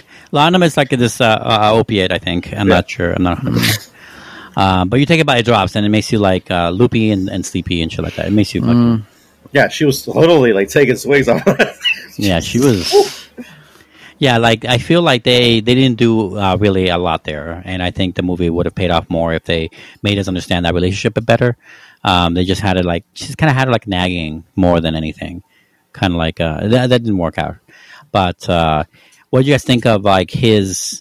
Like I really like his motivation for everything else though, because the movie starts off with him getting to Tombstone with his brothers. Yeah, to they've done their make job. Money. Yeah, they've done. They did the right thing. He did the right thing for the longest time. He was already like nationally famous and wants to settle down. And but it's not even that. It's like they've probably seen it all around them, everyone making money, and they're just Well, that's the thing is that one guy comes up to him and he's like careful with the thing about being wealthy is that you can't ever get there with a healthy conscience or something. Without a guilty conscience, yeah. Without a guilty conscience, he's like, I already have a guilty conscience. Might as well make the money. Yep. right, Right, because of the things he had to do. and I love every time someone That's a good approaches line. him, he's like, "No, I'm not interested." Thanks. Yeah, right. Anybody approaches him, he's like, "Yeah, I'm not interested." Thanks. Like, Yeah, no, he knows sorry. immediately. The sheriff, is it the sheriff? Yeah, the sheriff comes up to him. County sheriff, yeah. County sheriff. What a Fucking piece of useless shit. piece of yeah. Thank you. Yeah, what a piece of shit. I feel like that also could have been explained more, by the way. But whatever. So, I love his introduction to Tombstone because he is not a cold bastard or anything. He's just like kind of sick and tired of it. Like, and also we got to know, historically speaking, this movie tries to be historically accurate as much as it can, and it tries, and I think it succeeds in most of the stuff. And one of those things is that it explains how the violence really works in this movie, and it reminds me a lot of Unforgiven, in the sense that Wyatt Earp was famous for one shootout, like for one thing that he did, and he just did it really well. He happened to be the person that was right for this one situation, and that's what made him famous. That's what made him Wyatt fucking Earp, you know? And like, what you got to realize is that back then, pistols and everyone's the hardware that everyone used for violence, it was hard to shoot straight. And for those that could, will rarely find themselves in shootouts. And those that did those and managed to survive shootouts were the only ones that could be good enough to be called gunslingers, like of his era. Like, it's really hard to get to those steps and be a good shooter, calm under pressure, and being able to have that history to go along with it. You can never know until you're in it. Yeah. So, like, when a shootout like the OK Corral happens in this movie, that's why it's rare to see them, and it's rare to see the heroes come out of it alive, because so very few people can shoot straight and can survive them. Yeah. Had to pull out that peacekeeper. Yes, right. You gotta make the peacekeeping title work out for you. So that's why Wyatt Earp and people like Wyatt Earp and Doc Holliday are like, or Ringo even. Ringo is a good example of the ones that have made it out of those kind of shootouts and have only gotten better because of experience. It's really hard to get to the first, part of that experience, which is getting into shootouts and surviving, and that's part of the draw of this movie. I feel like it has a historical viewpoint of that, and I liked it. Interesting. Never knew that. Yeah, I mean, there's a big scene where he literally goes up to them in the river, Yeah. like, kamikaze style. Like, I'm gonna go die, and he's even. I mean, Doc's like, "What are you doing?" Like, Yeah, I love the scene after that. It's like, where's Wyatt? He's walking on water, like he's fucking Jesus. yeah, right. Yeah. I mean, it is kind of that. Also, well, he calls himself. He's like, "Yeah, Wyatt and his immortals," right? Yeah, right. They kind of is, right, because they are that good with the gun, like you said, right? They are these gunslingers and they're going against people who are like think they are these badass people. They can't fucking hit the side of the barn, Yeah, So, yeah, except for like the top ones. Yeah. right, exactly.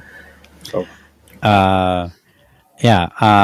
What do you guys think of the? Okay, so there's that for Kurt Russell's character, for Wyatt Earp, and we also, get to see a lot of his brothers, but not really that much because it's really the first half of the movie where they're in it, and then they leave, and it's like a reversal. Like one of them gets killed. The one that I love Bill Paxton's exit in this movie. It's really tear-jerking.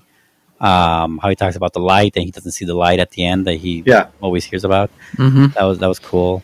I mean, I feel like it was a little strange to see him, like, your older brother got shot and then you're going to go out to the billiards club and you hope you don't get shot. Like, why would you ever stand in front of a window for the same day? But that was kind of dumb. It was kind of forced. But besides that, I thought that was a cool scene. And this movie becomes a revenge story after that. yeah, it does. It does change very, very, very quickly. You can miss it out. You could miss out, to be honest with you, if you're not paying like attention. All of a sudden, two shootouts, and you're just like, "What happened? Like, how did this movie switch out so fast?" Well, people died, and now we're doing this, and now here we are. It went from this peaceful place to not anymore. And all because they shot the marshal. Right, it starts with that. They shoot the marshal, and then Wyatt Earp interferes. What do you think of the bad guys? The Cowboys? The Cowboys, yeah. That we get introduced to them actually. Well, yeah, we No, get they were the first ones in the movie. Yeah, the movie. Yeah, they kill federales, right? Yes, they're killing federales. That was So that was fucked up. Yeah, it is fucked up. They're cop killers. Like they're bad guys through and through. That's the way I see it. Mm-hmm. I mean, they kind of deserve everything that's coming to them, right? They just need to get away with it. They're playing nice to play nice to not. No one likes the guy who's. And you said it perfectly when we were watching the movie because we watched this movie together. The most recent viewing, right? Yeah. Which is he wins money, and he in a typical bad guy fashion, or he just spends it all on everybody.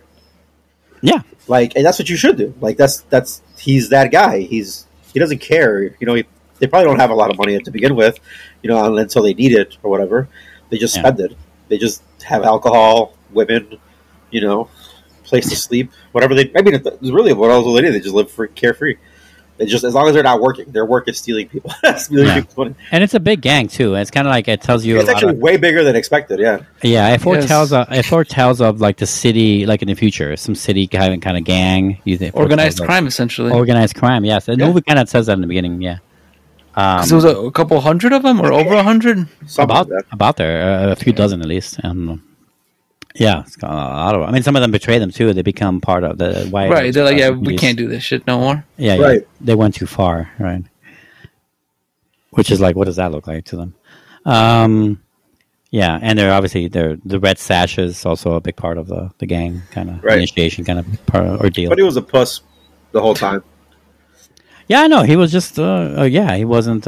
He was the leader only in in brutality, and that's it. Right.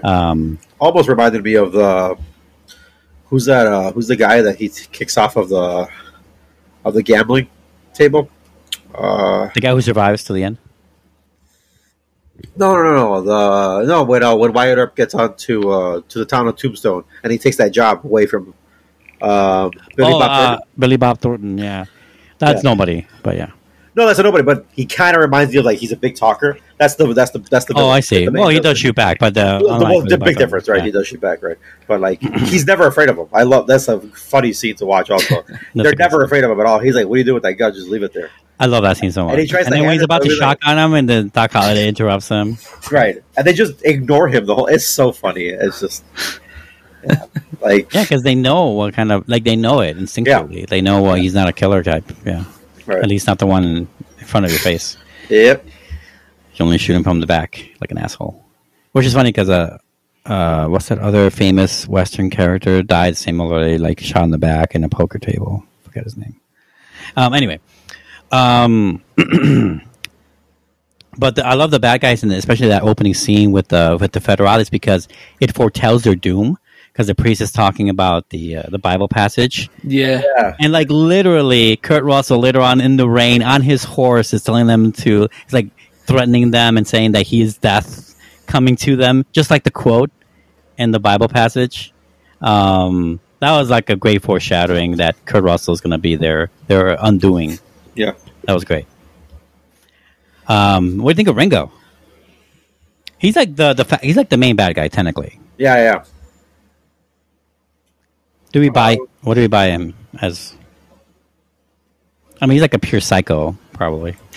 Yeah, he's pretty deranged. I mean, I love what Doc Holliday has to say about him. We could talk about both, I guess, if you want. But how I love how he puts it in the. He has a great line about it. When he's when he's in bed, trying to get better, at Charlton Heston's ranch. By the way, that was Charlton Heston. He says about Ringo, he has a hole in his heart, and no amount of killing or thieving can fill it. And, what is he what is he's after revenge or something? He says what is he after? He's mad that for being born. Yeah, he is rebelling. That's a good line. The way he puts that, I thought that was really good. It's like being born in the wrong time, being born in this shit, being born at all. Yeah, kind of that's one way to put it. Why he's such a fucking asshole. Right. Yeah, because that is the big threat at the end towards it, right? Yeah. When they're hunting them after the death of the two brothers. Once it becomes a revenge story, he's the big threat. Johnny Ringo. Yeah. Yeah, and the only one that probably Wyatt Earp couldn't defeat, and fucking Doc Holliday says as much. Like, nah, you can't beat him. Yeah, well, he asked him, right? That's a simple question. That's a question. Do you think I could win this? And he's like, no. I mean, that's Honest. brutal honesty, yeah. But you know who can, right? Yep. Dude, he handed his ass. He really did, yeah. Also, great scene of that scene when he's where you can cut the tension in the air when when he pulls out the gun and he's doing all these fancy moves. That is a great way to de-escalate a situation. He really de-escalated that situation with the cup. It's so funny. He does all the same moves, and it's such a fucking great scene. Because he also looks like he's about to puke or to tilt over. He's so sickly. Or drunk, or just he's so bad. I like how the doctor's just like, you just need rest and stop doing all these libations, And you're like, yeah, like, that's not happening, brother.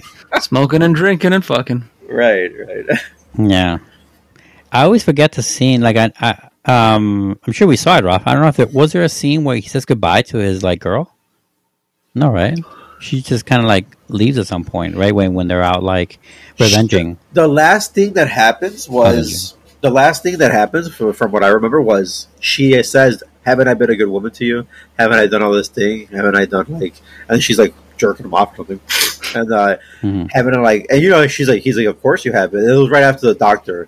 And I think she feels bad and she leaves not too much after that. Because the doctor's kind of telling you're going to die because you do all these bad things. And she enables him, Oh, yeah. So yeah. I think it is one of those, she just kind of leaves and they just kind of let it go. So yeah.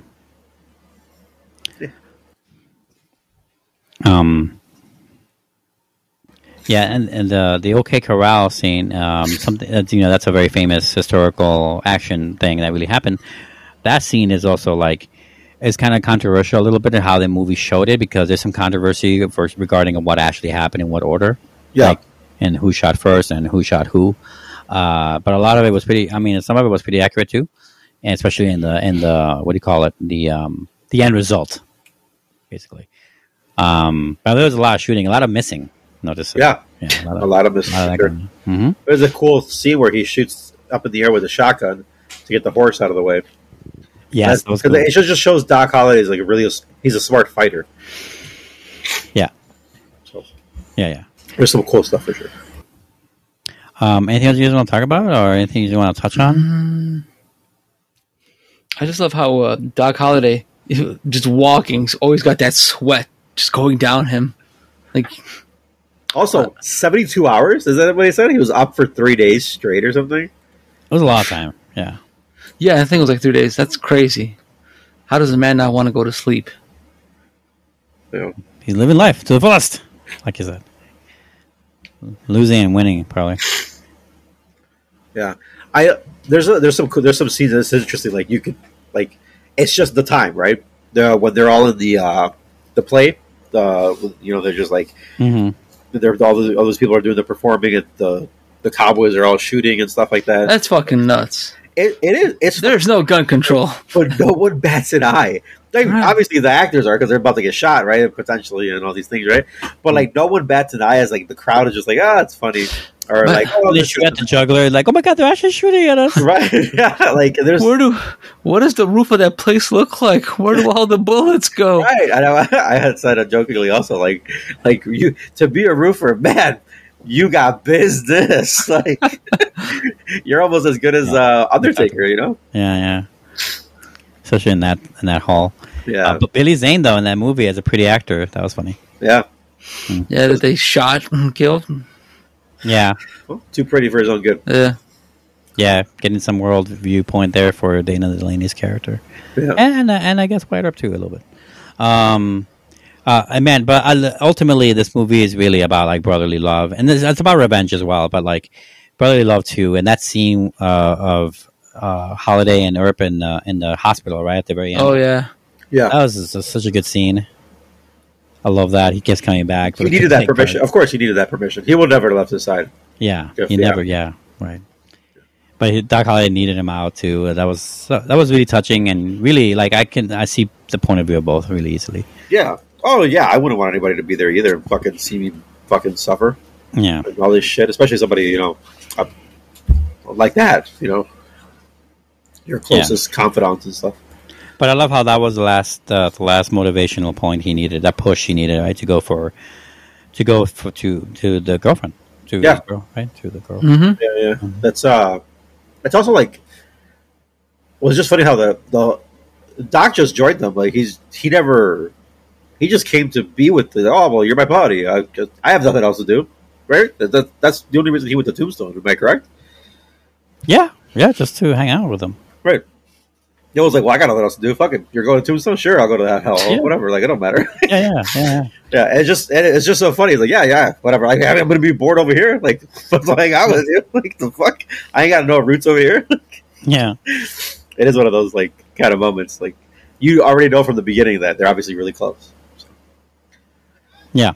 It is. It's a fun movie, man. It's a really fun, rewatchable movie. Yeah. If you have never seen it, and if you stuck by this long, you got spoiled, but watch it anyway. It is very good. And I think, unless you guys have anything else, do you guys have anything else? I don't know. I'm glad I finally watched it. Good. See if this makes your end of the year list. Do you want to say something? No, sorry. You keep pushing that. Yeah, I was about to say. This one not like... It might make that list, not going to lie. Uh-huh. Anyway, I think that is it for Tombstone, and that's the 30th anniversary, of course, review of Tombstone. Check it out. Where was it playing? Was it playing anywhere? No. I know we have it on iTunes, but... Yeah, I don't know. I actually bought it. You bought it, okay. I don't know why you bought it, but you did. For my own enjoyment. For your own enjoyment. Amazon credit. Oh, okay. And because it's movies anywhere, it goes on my iTunes. Yeah. I'm sure it'll be streaming somewhere. I know it was at some point last year. I saw it somewhere last year. But anyway, and that is it for review, and that is it for our show this time. So you have been listening to another movie podcast. Do not forget that we come out every other Wednesday. Next time, I believe Luke here. I'm closing out the marathon. He's closing out the marathon. What are you closing out the marathon with? 1993, obviously. Yeah. Movie I have never seen, but I've seen clips and bits of. How do you do that? Michael Douglas. I don't know. It's a clip-worthy movie, I guess, but I've never seen it. Okay. Michael Douglas in Falling Down. Falling Down, man. I've seen a lot of this movie for sure. I've seen it many times. So, yeah, it'll be my first time. I'm excited. The meltdown of a fucking human being. It's kind of wild, though. I'm curious to see how it holds up now. All right. Yes. And then, obviously, we are going to watch... You're telling me. Defense. What? Sorry. I don't know. No. It's the same way he's at McDonald's or Burger King or wherever, and he's like, you're telling me I can't get a fucking... Yeah, I seen that clip, yeah. Because of the time. It's great. Yeah, sorry. I'm looking forward to it for sure. Okay. Also, it's Michael Douglas. Chris Nolan's Oppenheimer. Oh, man. Big movie. I know, it's huge. Oppenheimer. Okay, cool. You saw that reel I sent you a picture of? Of what? Oh, yes, you did. The actual reel of Oppenheimer is so fucking huge. Yeah, they have to, like, retrofit movie theaters for it. Yeah, I remember that, yes. And then Netflix original movie, They Cloned Tyrone. Okay. Don't know anything about this one. It's the same. We're going to find out. Okay, yeah, check it. That's going to be out already? Is it out already? Or that will be out on the 21st of July. I think same as Oppenheimer. Got it. Okay, cool. Those are the movies. So, yeah, that's all right.